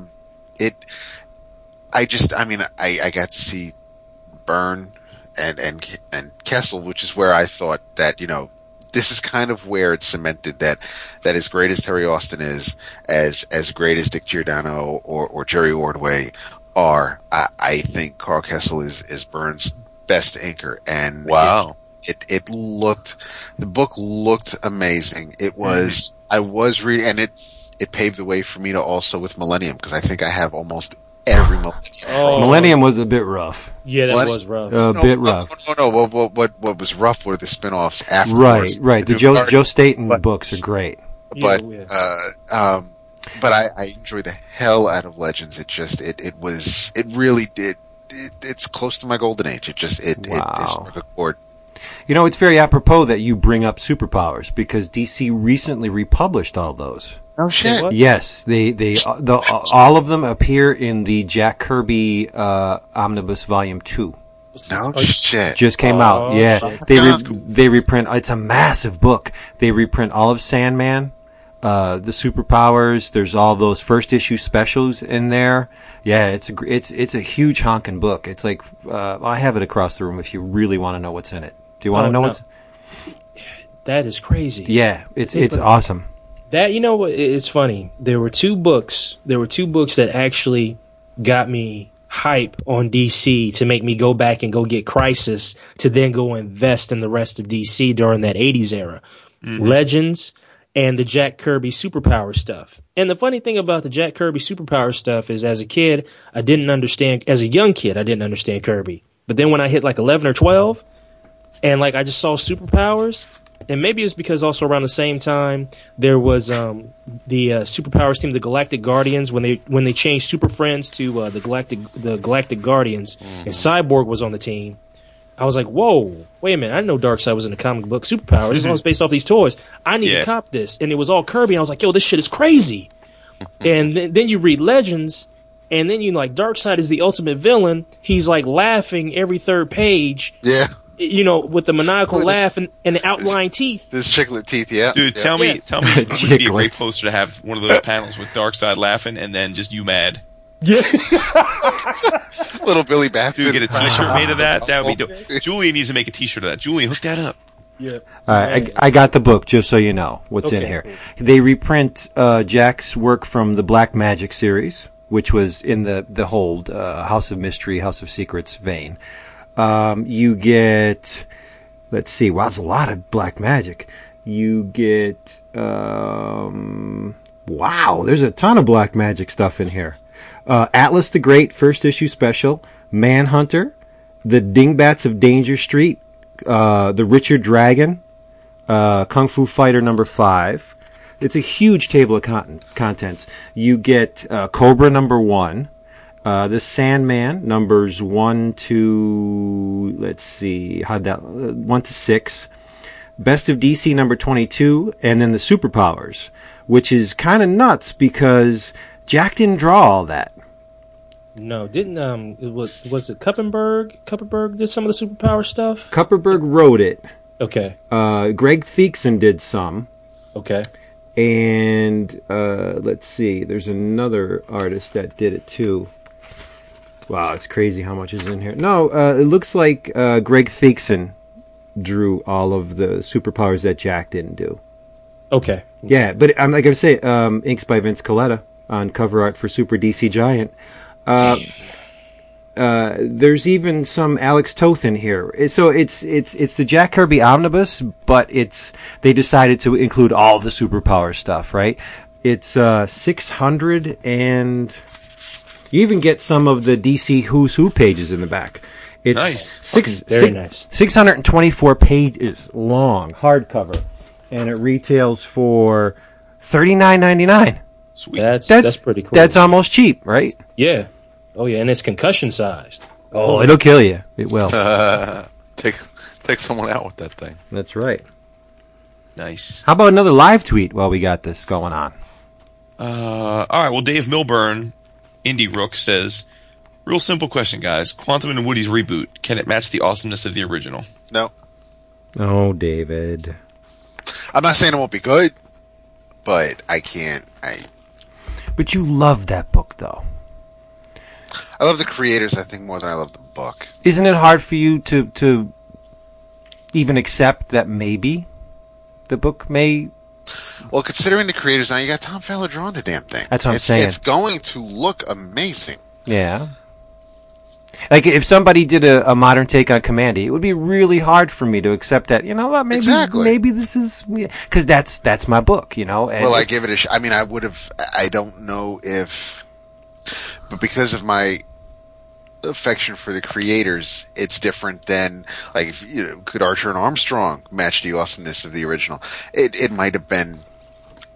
I wouldn't have been quick to say no, and I'm glad I wouldn't have had to answer that question because the new Archer and Armstrong is amazing. It is, but see, I don't think it has to be as good as, and maybe no, that's what I'm saying. Right? It's like, even if it is as good as, it's a different animal entirely. It'll never be that book again. I'm with David. I mean, I think the question is, can it be? Can it match the Awesomeness? I don't think it can. I think it's hard to match the original, especially because that Valiant if it's very good, we're going to compare it to the original, which was more nostalgic for. So, right. But I mean, we don't need to. I mean, Tom Fowler's. We all love him to death. He's an amazing artist, so I love that he's doing it. And I think what little I've read of James Asmus in his work on Gambit, I think he's at least from. Again, it's a small sample size. Seems like a good writer, so I'm expecting the book to be good. I mean, look, Valiant's been killing it. Pretty much everything they're doing is great. So I have high expectations for the book, but I think that's right. I don't expect it to hold the same place in my heart that the original did, but I do expect it to be quite good. Right. And is it unfair to compare a revival of a series to the original? Not at all. No. That's the point of the revival, right? They're not bringing Quantum Woody back because they think there's a whole slew of new people that want to read it. Right. They're bringing Quantum Woody back. But I mean, it was sold during a time where books weren't selling gangbusters anyway, so it's not like so they get the dozen people back that bought it originally and a few other customers. So it's not like right. I mean, Vince, if they brought Commandy back, right? I mean, it'd be rough. Yeah, it'd be rough. Right. It's hard, but tried to bring Howard the Duck back, right? It's been rough. And who would they? And what Commandy would they try to bring back? Would they try to invoke the Kirby feel, or would they go to what Ryan Sook was drawing in Wednesday's comics? So, I think it's senseless to bring it back and not do the Kirby feel. I mean, the Wednesday comic strip was nice, but it was. I mean, it was Commandy by way of Prince Valiant, which was okay. It was pretty, but it's kind of like doing Charlie Brown comics without Charles Schultz. Yeah, that's a big beef with me too. Yeah, see, and that's kind of a beef with me as well because there are some books or some comics where you can say, you know what, hey, rotating teams, whatever, it's fine. But like Charlie Brown was all Schultz through and through. It's not like Garfield. You know, Jim Davis has got a crew. Jim Davis is basically like on a manga type deal where he's like, he steps into the office. He's like, hey team, this is what I need this week. Can y'all do it? Bet. Right. All right, let me go cash some checks. And he's good. I mean, and I'm not hating towards Jim Davis either. No. He earned that. He worked his ass off for that. Sean? I don't hate Jim Davis, man. I don't racist. No. Racist. I don't hate. But 2 feature films, animated series, toys, lunch, everything. Yeah. I mean, I have no hatred. You guys have segued into another EOC question, which is perfect because Brannigan asks us who. Out of all the old school comic strips, what were our favorites? What were our favorites, and what would we recommend buying? Okay, so it's old school to what we were reading, not like old school like Gasoline Alley and Dick Tracy. No, I think I'm gonna take it. I would say we have artistic license there. I think it's. Well, then I have my three then my holy trinity. Okay. Bloom County, Far Side, Calvin and Hobbes. Wow. Awesome. I have the Calvin and Hobbes beautiful slipcased editions, and I have the Bloom County beautiful hardcover. So I'm with you on those. I love the Far Side. Those are all great choices. I think. I can't front. I think you got to put Peanuts in there, though. I think you have to. Yeah. Well, no, but see, I mean, as far as but Peanuts was before me, and was still being published after I stopped reading the daily newspaper. It was those three I had to read every day, and those three hurt when they stopped being published. I have a few of the complete library books from Bloom County. I have the Far Side big ass honkin' tome in the crawl space. I don't have the Calvin and Hobbes yet, but I mean, the Peanuts is awesome. I used to enjoy. I'd buy the little trades of Garfield, of Marvin, of. Yes. I mean, there weren't. There. I used to. I mean, Dad would read the newspaper for the sports section, and I loved the Daily News because you had like 3 and sometimes 4 pages of comic strips, and I loved it all. I mean, there's Jumpstart these days. There's I mean, even Wizard of Id and Beetle Bailey. I mean, I could go on about comic strips. I just loved them. I'm gonna seem really old. Beetle Bailey was my joint, though. Vince is going to be like Terry and the Pirates. You're not too far off. And Beetle Bailey with the tie-in to because his cousin or no, I don't think it was his sister, but High and Lois was related to Beetle Bailey. So I mean, Funky Winkerbean, for better or worse. I mean, there's just I got 3.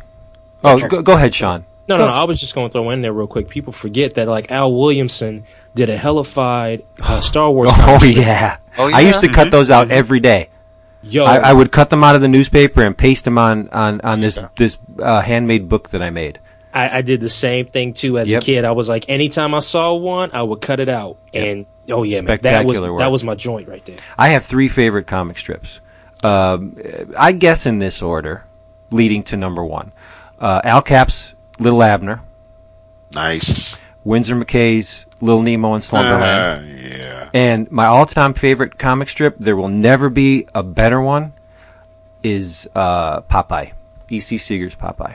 There you go. That is the top. I love Peanuts. Wow. I love Charles Schultz's stuff, but I don't think it eclipses those 3. Yeah. See, for me, I mean, Calvin and Hobbes is the number 1 by a long shot.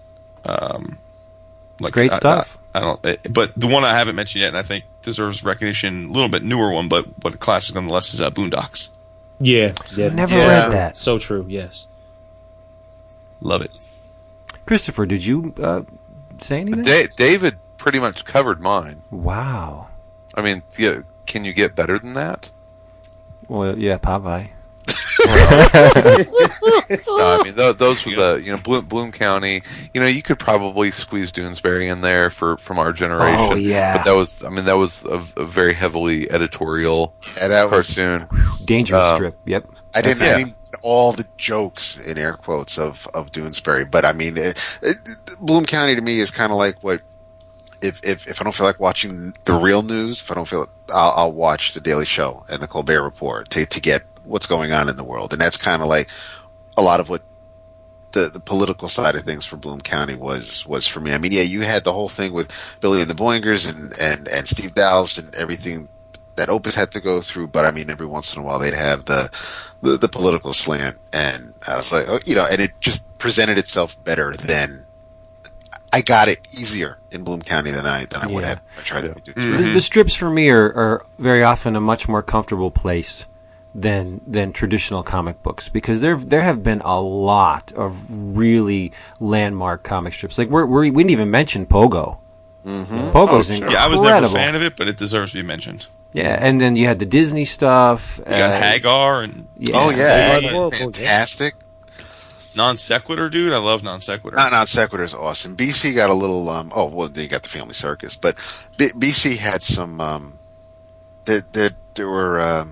I guess there was some blowback with BC for a while because I guess Johnny Hart had he had some issues, or he was pushing religion on people from time to time. So, but I mean, then you can go in and read about that. That's when that to me, comic strips is when I truly separate the artist from the art, because I don't know anything. When I was reading comic strips, I didn't know anything about any of the people drawing, and most times it was just one person who drew and wrote it, but I didn't know anything about Jim Davis's life or Burke Breathitt's or anybody. I didn't want to know. I didn't need to know. I read my comic strip and I moved on for the next day. And I mean, and it is just, I mean, and you had I enjoyed the Amazing Spider-Man because I got to see what was going on in the newspaper strip and then compare it to what was actually going on in the comic. And it's it was that whole, when you watch the movie and it's like, well, that's not what happened in the comic book. And the comic strip was very similar to me like that. And I just, I got to see, I always saw Stan Lee's name, and then most times it was Larry Lieber during the week. Yeah. And then, and Alex Savick these days on weekends. But I mean, back then you also had John Romita Sr. So I mean, it was, I love comic strips. Ton of great ones. Chester Gould's Dick Tracy. Chris mentioned, Milton Caniff, Steve Canyon, Terry and the Pirates. I love comic strips. See, and that's, and every once in a while I'd get that little chubby, because you'd have, you'd have, I said little, you'd have someone in comics working on the comics. So you just mentioned Dick Tracy. Max Allan Collins wrote Dick Tracy for years. Right. And do you know who draws Dick Tracy now? Unfortunately, I do not. Joe Staton. For real? Yeah. Incredible. For real. Wow. Is that right? Yep. I mentioned that when I mentioned it when Schoonover was on, because he said he. Oh yeah, you're right. Yeah. Named the person who's drawing it. I said, well, He's planning Staten's demise as we speak. I'll tell you what, I am really excited. There was a Kickstarter campaign a few months ago for a documentary called Stripped, which is all about the great comic strip creators, and I backed it, and I'm psyched for it. It's going to. Was that a DVD? I did not know that was out. I didn't either. It's not out. No, I didn't know. I didn't know it was a Kickstarter. I'm so pissed. Yeah, it's going to be 90 interviews, including the first ever interview with Bill Watterson. Wow. Was that a book? The movie. It's a movie. Oh, damn. Jim Davis, Mort Walker, Mike and Jerry, Matt Inman, Ryan North, Jeff Keane, Lynn Johnson, Zach Wiener, Scott Kurtz. What's that? We're going to have a screening at Jason's house. Yeah. No doubt. Yeah. I can't wait. Thanks for telling us about that, buddy. Wait, look out. No problem, buddy.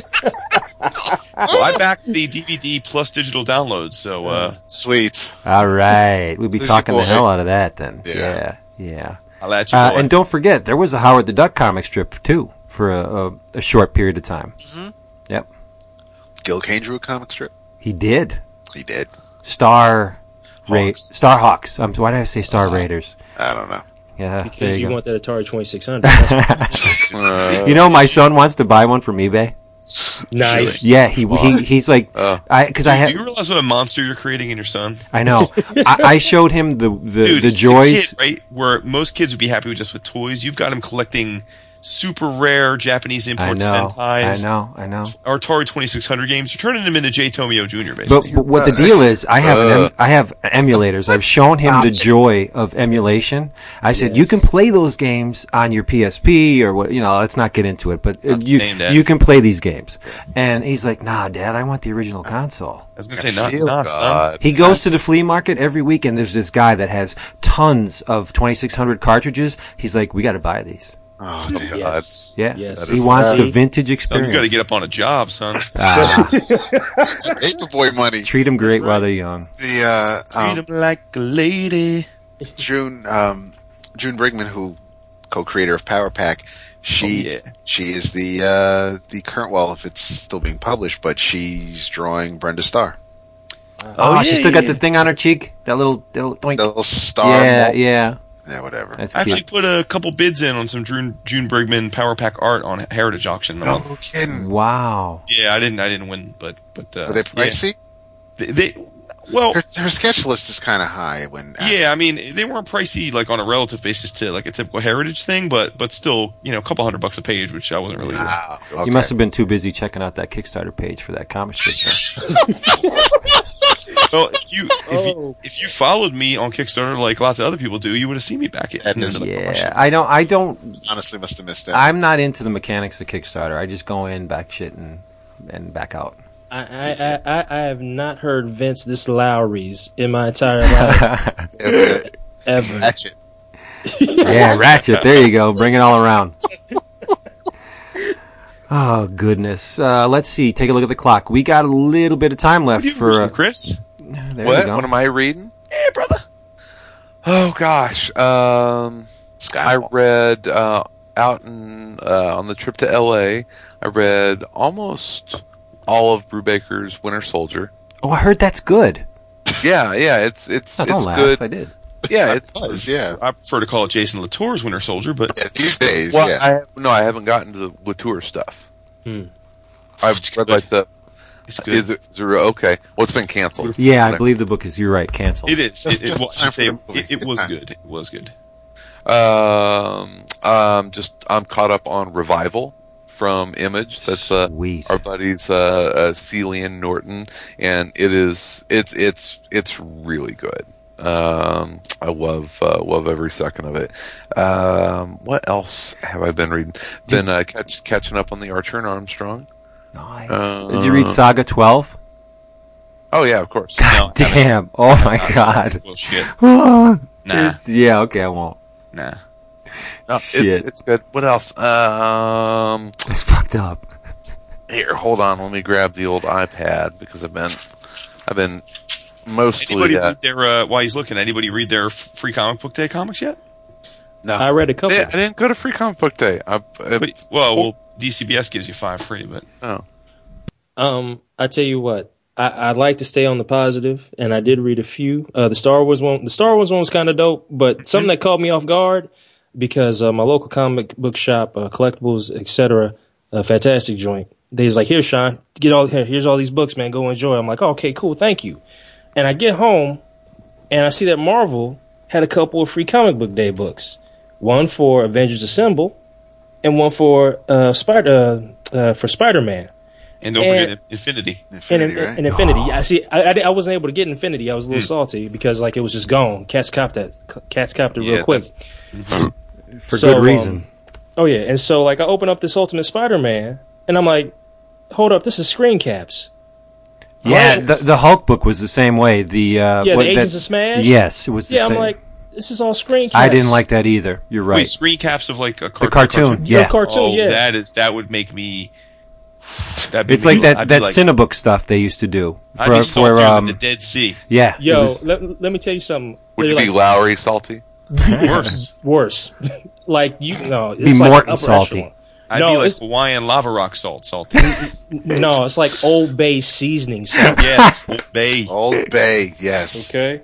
It's like, yo, and I saw those. I'm like, wait a minute. I know these are based off of cartoons, and you may have a comic based off of it later, but it's like, yo, how Bush League True. is it? Very you true. gonna screen caps?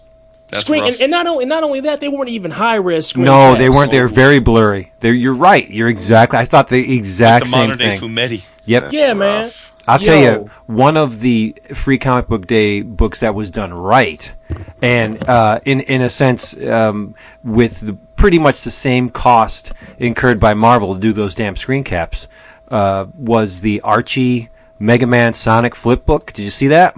Yeah, I That's saw one it. of I the haven't ones read it. Oh my goodness! They took the last like 10 pages of both titles, both written by Ian Flynn, from Mega Man and Sonic, because they're going into that Worlds Collide crossover, and then they had double pages of who the characters are, what they do, how they're related, where they're going. It's like a hot move. A really smart way to do it.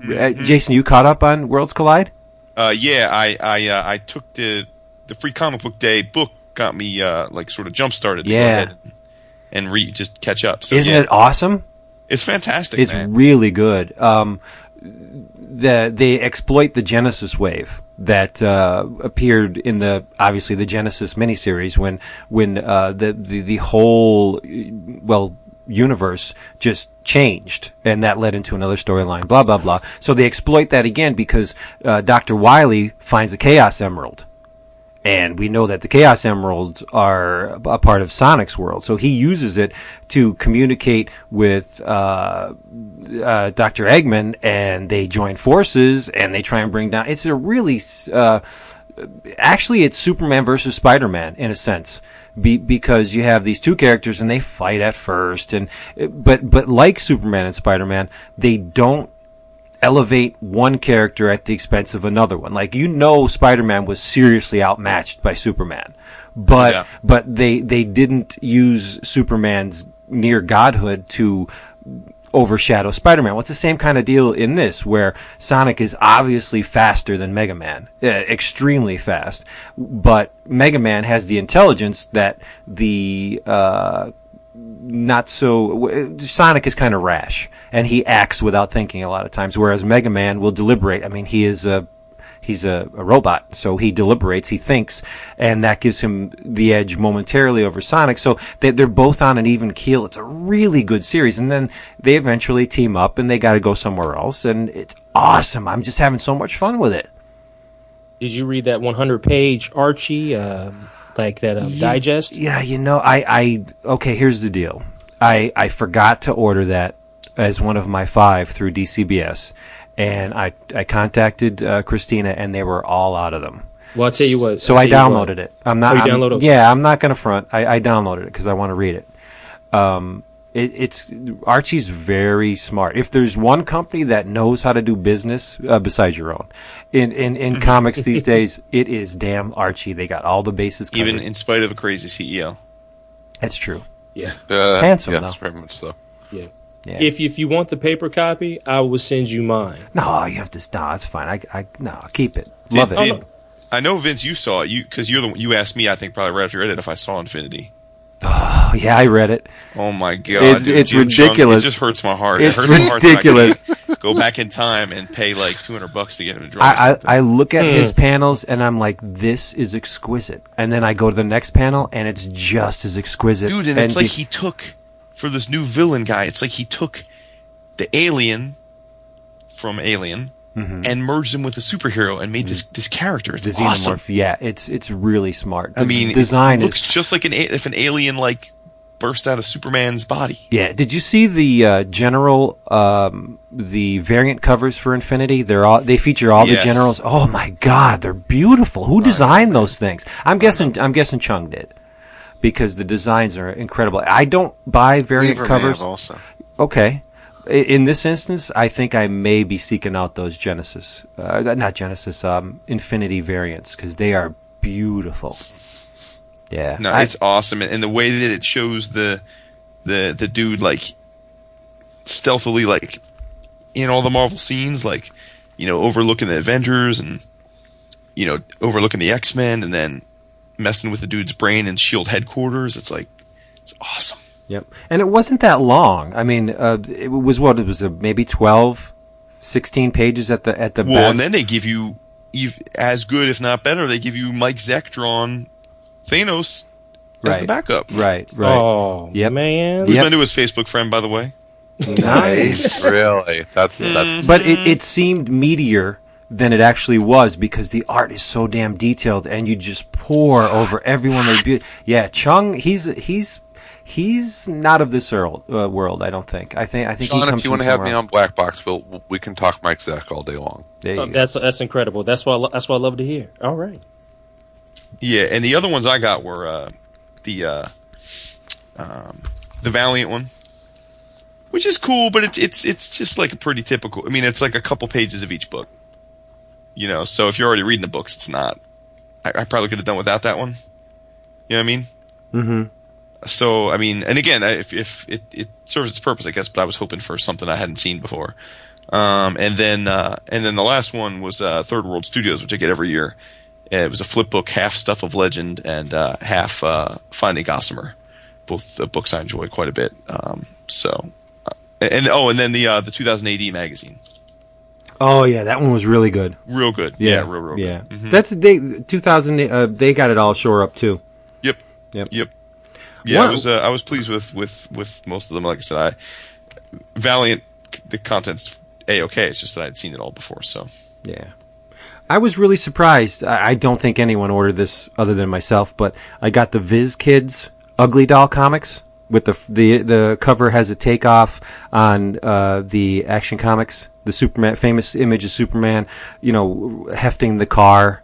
Mm-hmm. But it focuses on the Ugly Dolls. Horvath stuff, I love his art. I mean, yeah, it's full of Hello Kitty, which I also love. I don't know what's wrong with me. The Hello Kitty stuff just makes me so happy to look at it. Is that wrong? I don't know. Who cares? But I mean, it's got Pokemon in it and stuff. But the Ugly Doll comics, they're very pleasing to my eye for some reason. I love them. So yeah, that was cool too. A lot of good free comic book day offerings this time around. No diggity, no doubt. Yeah. All right. Hey, let's wrap this puppy up because we're over 2 hours already, which is not a problem. Chris gets sleepy. Chris you do tend to get sleepy. So let's offer Mr. Pryor a chance to push some stuff at the end here.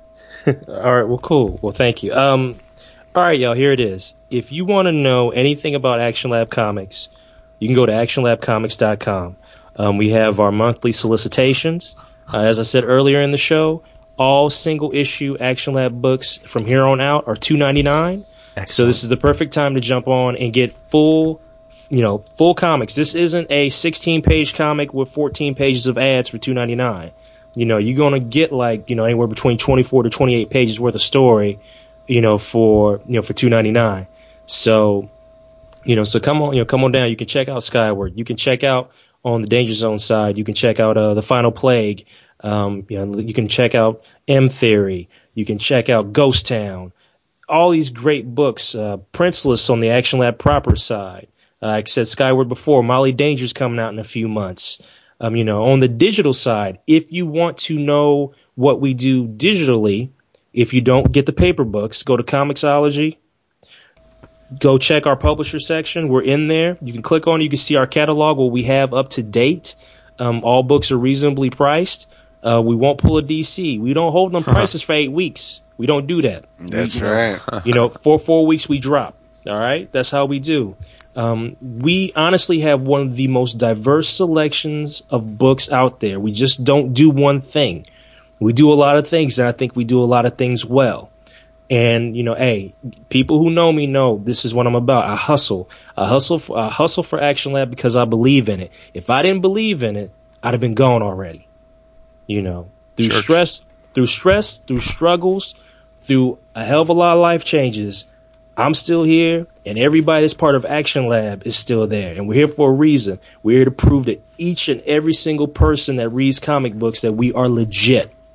And so please, go to actionlabcomics.com. You can check us out at Comixology. If you don't deal with them, we got Comics Plus, we got Drive Through Comics, we got mydigitalcomics.com. We are everywhere.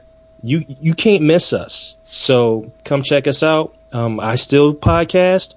The Black Box is still running strong. We got new feeds because the HHW LOD podcast network, which is a part of the network that I'm a part of, they had to update some software. And so, we kind of start things all over a bit. But you can get the Black Box through iTunes. You can go to hhwlod.com and subscribe there too. I will be uploading the older podcast so you can hear Mr. Jason Wood. So you can hear... so you can hear, all these old episodes that we've done before, but new episodes are being posted. I post them when I can. You also hear in that feed Donnie Salvo's Tales from the Attic. Donnie is my homie. He's funny. He's hilarious. He talks about old school. He talks about comics in his own certain way. He told me to tell you guys that he's salty at DC right now, and he loves the show. Seems like most of the buyers are salty at DC. Yeah, so join the crowd. Okay, well, it's salty. What you say? Why is he salty? Yeah, he said it would take too long to explain, but he said, but although he did say the hologram covers in Villain Month, he was not feeling. It's ridiculous. Okay. It's shore up the insides before you mess with the cover. Yeah. That's right. But no. So we do those things. You got actionlabcomics.com. I do my podcast.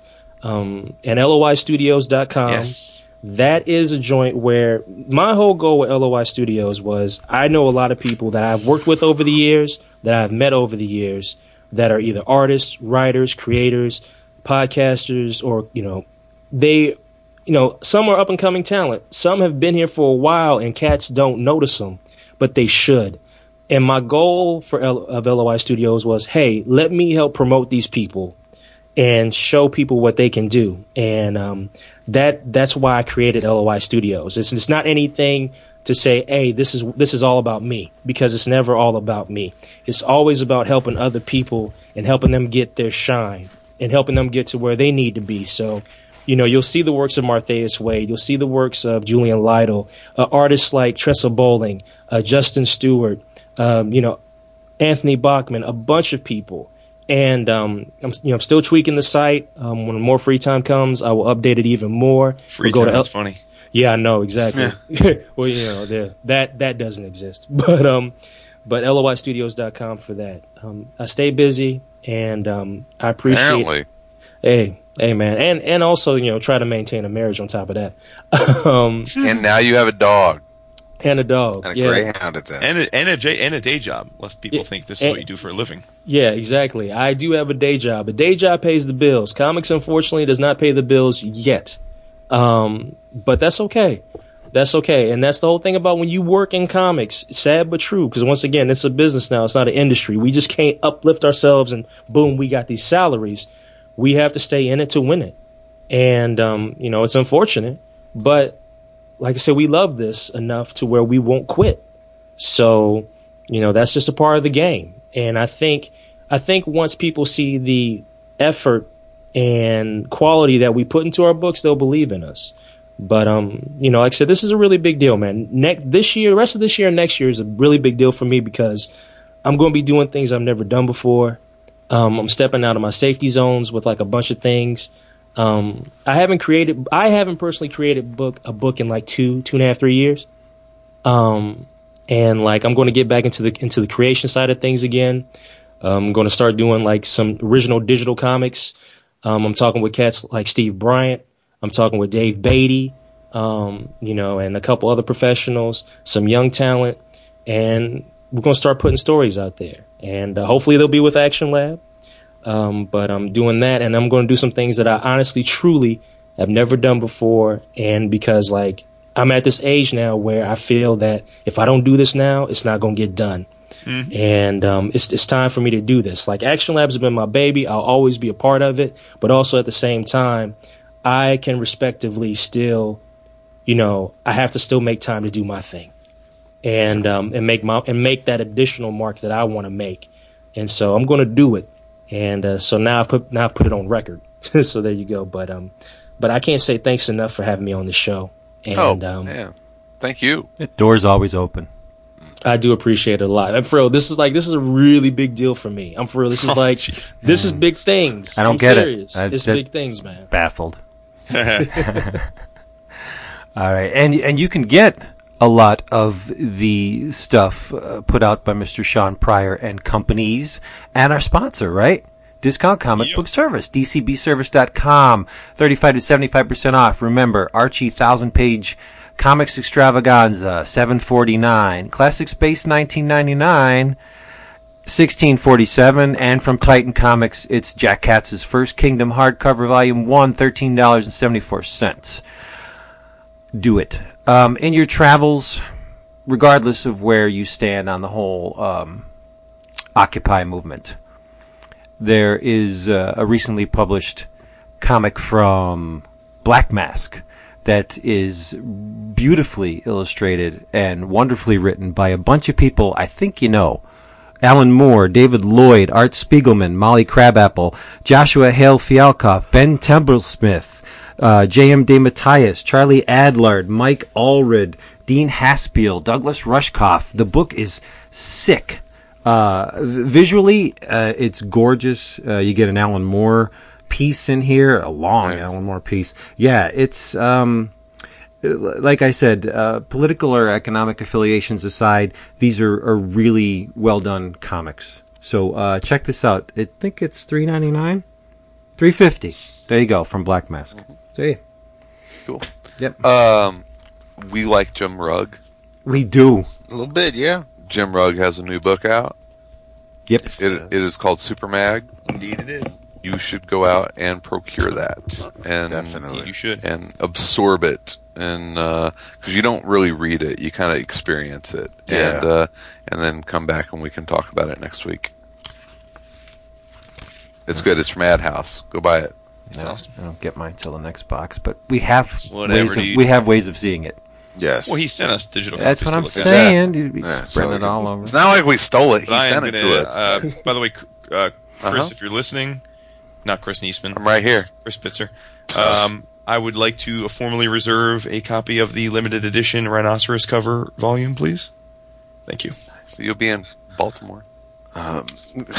You're so deep into Rugg's pockets you can feel his balls.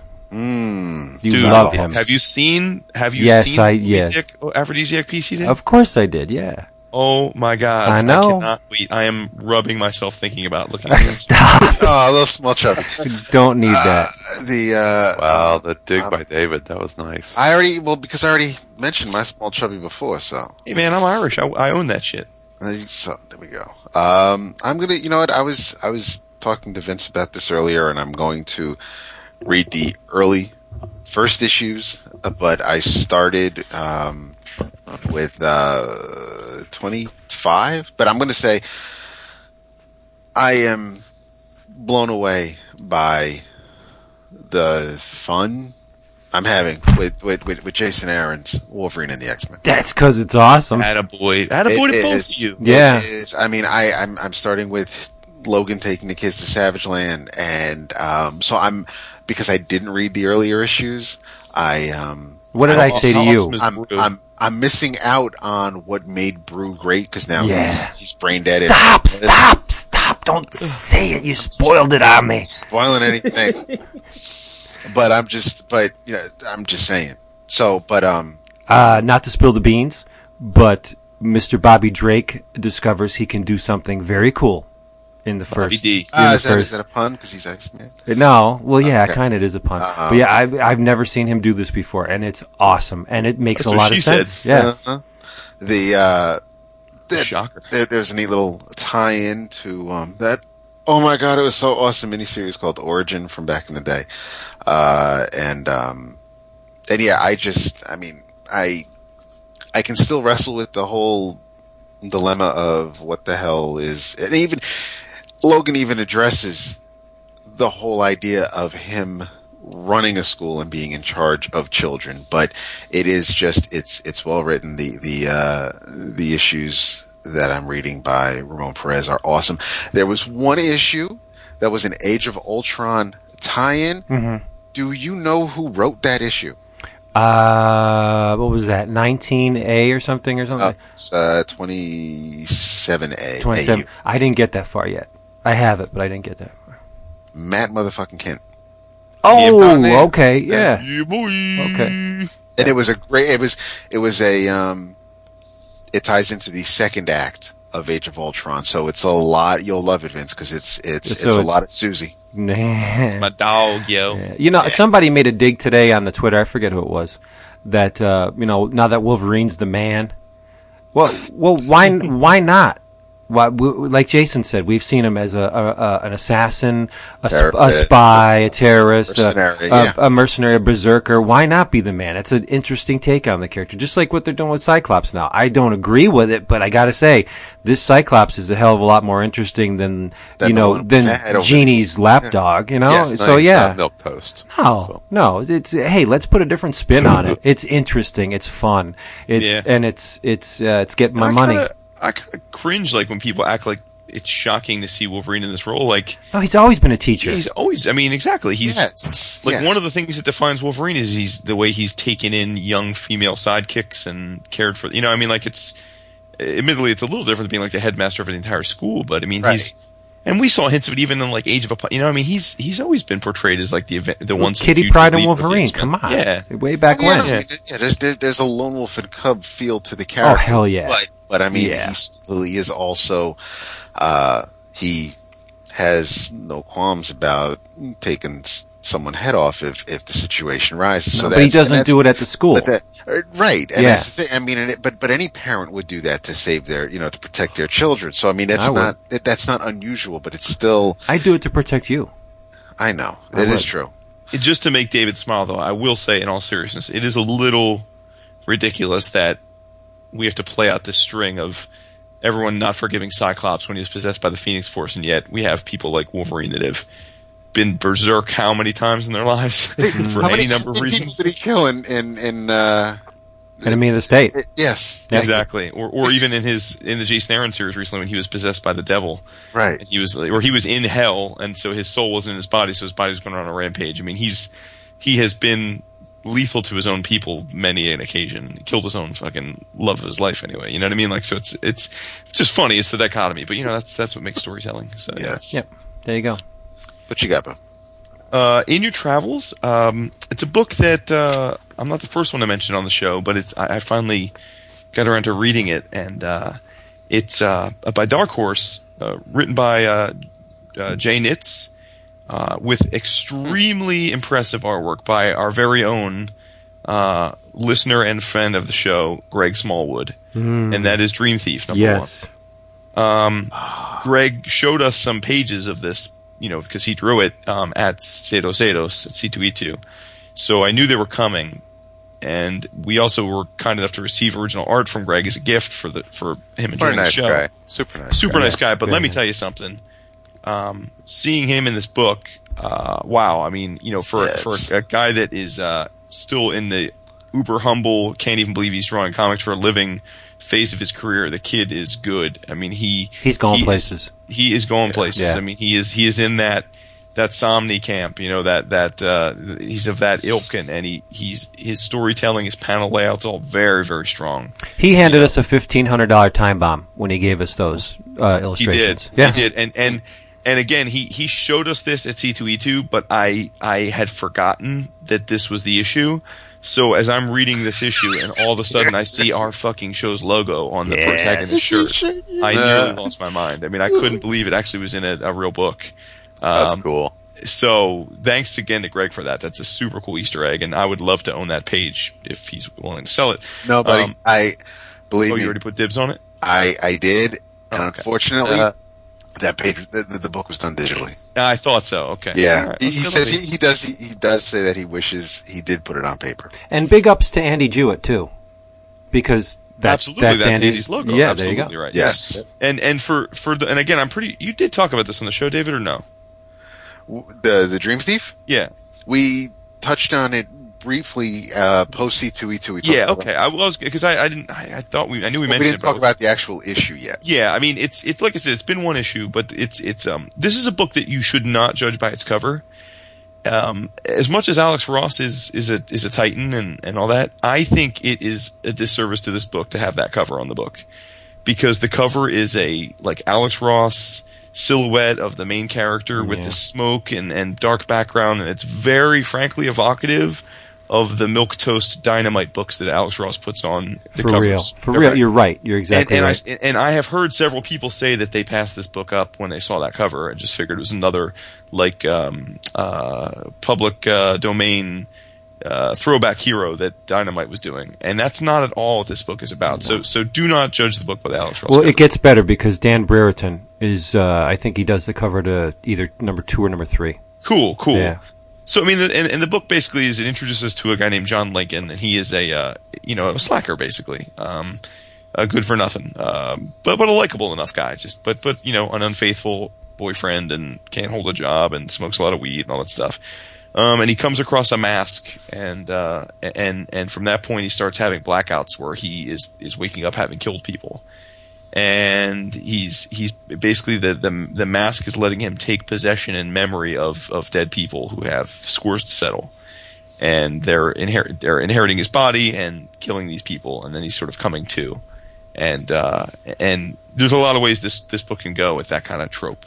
So just it was a really enjoyable first issue, and I would be saying that even if Greg wasn't a friend and listener, but I really think this is a book that if for some reason it's not getting a lot of attention, please, EOC listeners, do give it a try. It's only one issue out, so you can jump in and catch up easily. There's a forum thread, and the people who have picked it up have been enjoying it. I haven't seen anybody say anything along the lines of, "Oh, it was great," but it was just everybody who's reading it seems to really be digging it. Yeah. And the other cool thing is Smallwood does everything. I mean, other than write the book, he does the pencils, the finishes, the inks, the colors, the letters. He does the entirety of the visuals, which is a rarity these days. If Mike Richardson is listening, Mike, do the right thing.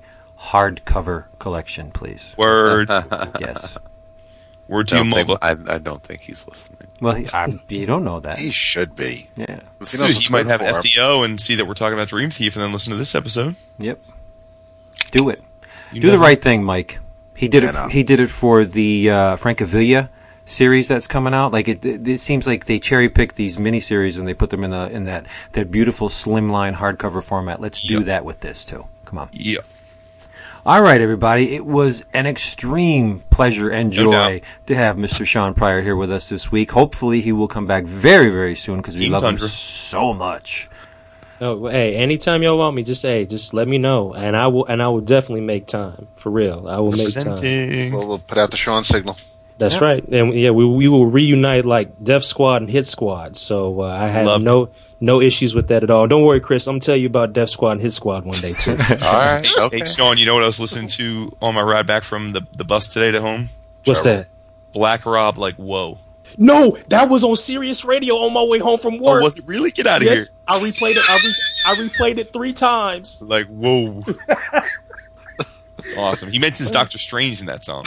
Yes, he does. Oh boy! And then the next lyric is about licking a girl's ass. So it's quite there we go. Chocolate anus. Yeah, it's crazy. He talks about sniffing cocaine, then Doctor Strange, and then I was like, "Yo, you are just out there right now, dude. You are out there." No, this is so much fun, yo. I seriously, man, I can't say thanks enough. This stuff like this, man, this really lifts my spirits. I came in front, man. Cool.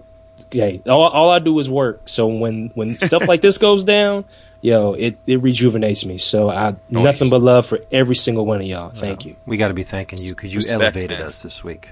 Thank you. So hey, you know what? We'll be back next week, same time, same channel, and we hope you join us because, like always, we'll be waiting for you. Don't make us wait. What's wrong with you? We love you so much. Damn fools. You know this. Take us out, David. Call me. Call David. Call Sean. Hell with that. Buy Sean's books. Listen to Sean's show. And listen to Sean's show. That's right. Where can they listen to that, Sean? Why don't you just tell them again? Go to hhwlod.com and you can find the Black Box there, or just go to iTunes and type the Black Box and just like click podcast. Trust me, you'll find it. You can't miss it. There you go. You on Twitter, Sean? Yes, I am. Twitter, Sean R SHAWN R Pryor like Richard Pryor, and at Sean R Pryor. Now listen, if I don't follow you back, I'm not trying to be an asshole. I really am not. Like Jason. I am. I've seriously like started to call back on a lot of things. Yeah, I do that every couple of months. And because sometimes the feeds just get a little bit too extreme. Signal to noise. Yeah, and so like I unfollowed 400 things. Some were things, some were people, and like the feed is starting to clear up a little bit, and I can feel a little bit more comfortable, and I feel like I can breathe again. So, so like if I don't follow you back, I promise you, I'm not trying to be an asshole. So, but yes, that is my Twitter feed. I follow everybody back. Yeah, don't even try and hit him up on Facebook. My feed's like crazy. If I don't follow you back, it's because I don't find you interesting. But yeah, no, Vince follows everybody. I do. I thought that was funny on your last episode, Sean, when you guys were doing your closing credits, and Julian was like, "Yeah, and don't look me up on Facebook because I'm not going to follow you." And he's like, unless you're hot, and then I might follow you. Well, then I'm flattered. That's our Julian. Gotta love him. Julian. All right. Pirate represent. All right, boys, good times. We'll see you. We love you. Back together. Yep. One time for your mind. For a long time. I don't think we have anything going on, so we will all be around for the next boatload of episodes. It's like I love you. Yeah, and if you don't get enough of David and I here, you can, and whoever else, I'm sure Chris and Jason are going to come in with us too. Well, you can go listen to us on the bullpen thing. Maybe. The bullpen. God. Why are you laughing at it? It's back, baby. I'll pencil it. No grave can hold that damn thing. See ya. It's like a podcast sound. Well, see, that's what I'm thinking, because I don't want to overload this show with Marvel, because that's what I'm digging right now. I'm gonna mix it up. What are you talking about? Yeah, I You're know. leaving us. It's your damn side project again. It is. Yeah, I'm leaving you. Leaving us. All you on your damn side project. I got nowhere to go. Bye. Look at you, football man. One show, damn it. Bye. Peace out. Seriously, man. Commit, people. Commit. Man Should up. be committed. All right. This dick. Wow. That's staying in. Go sleepy. Have to get up and run. So do we all, dude.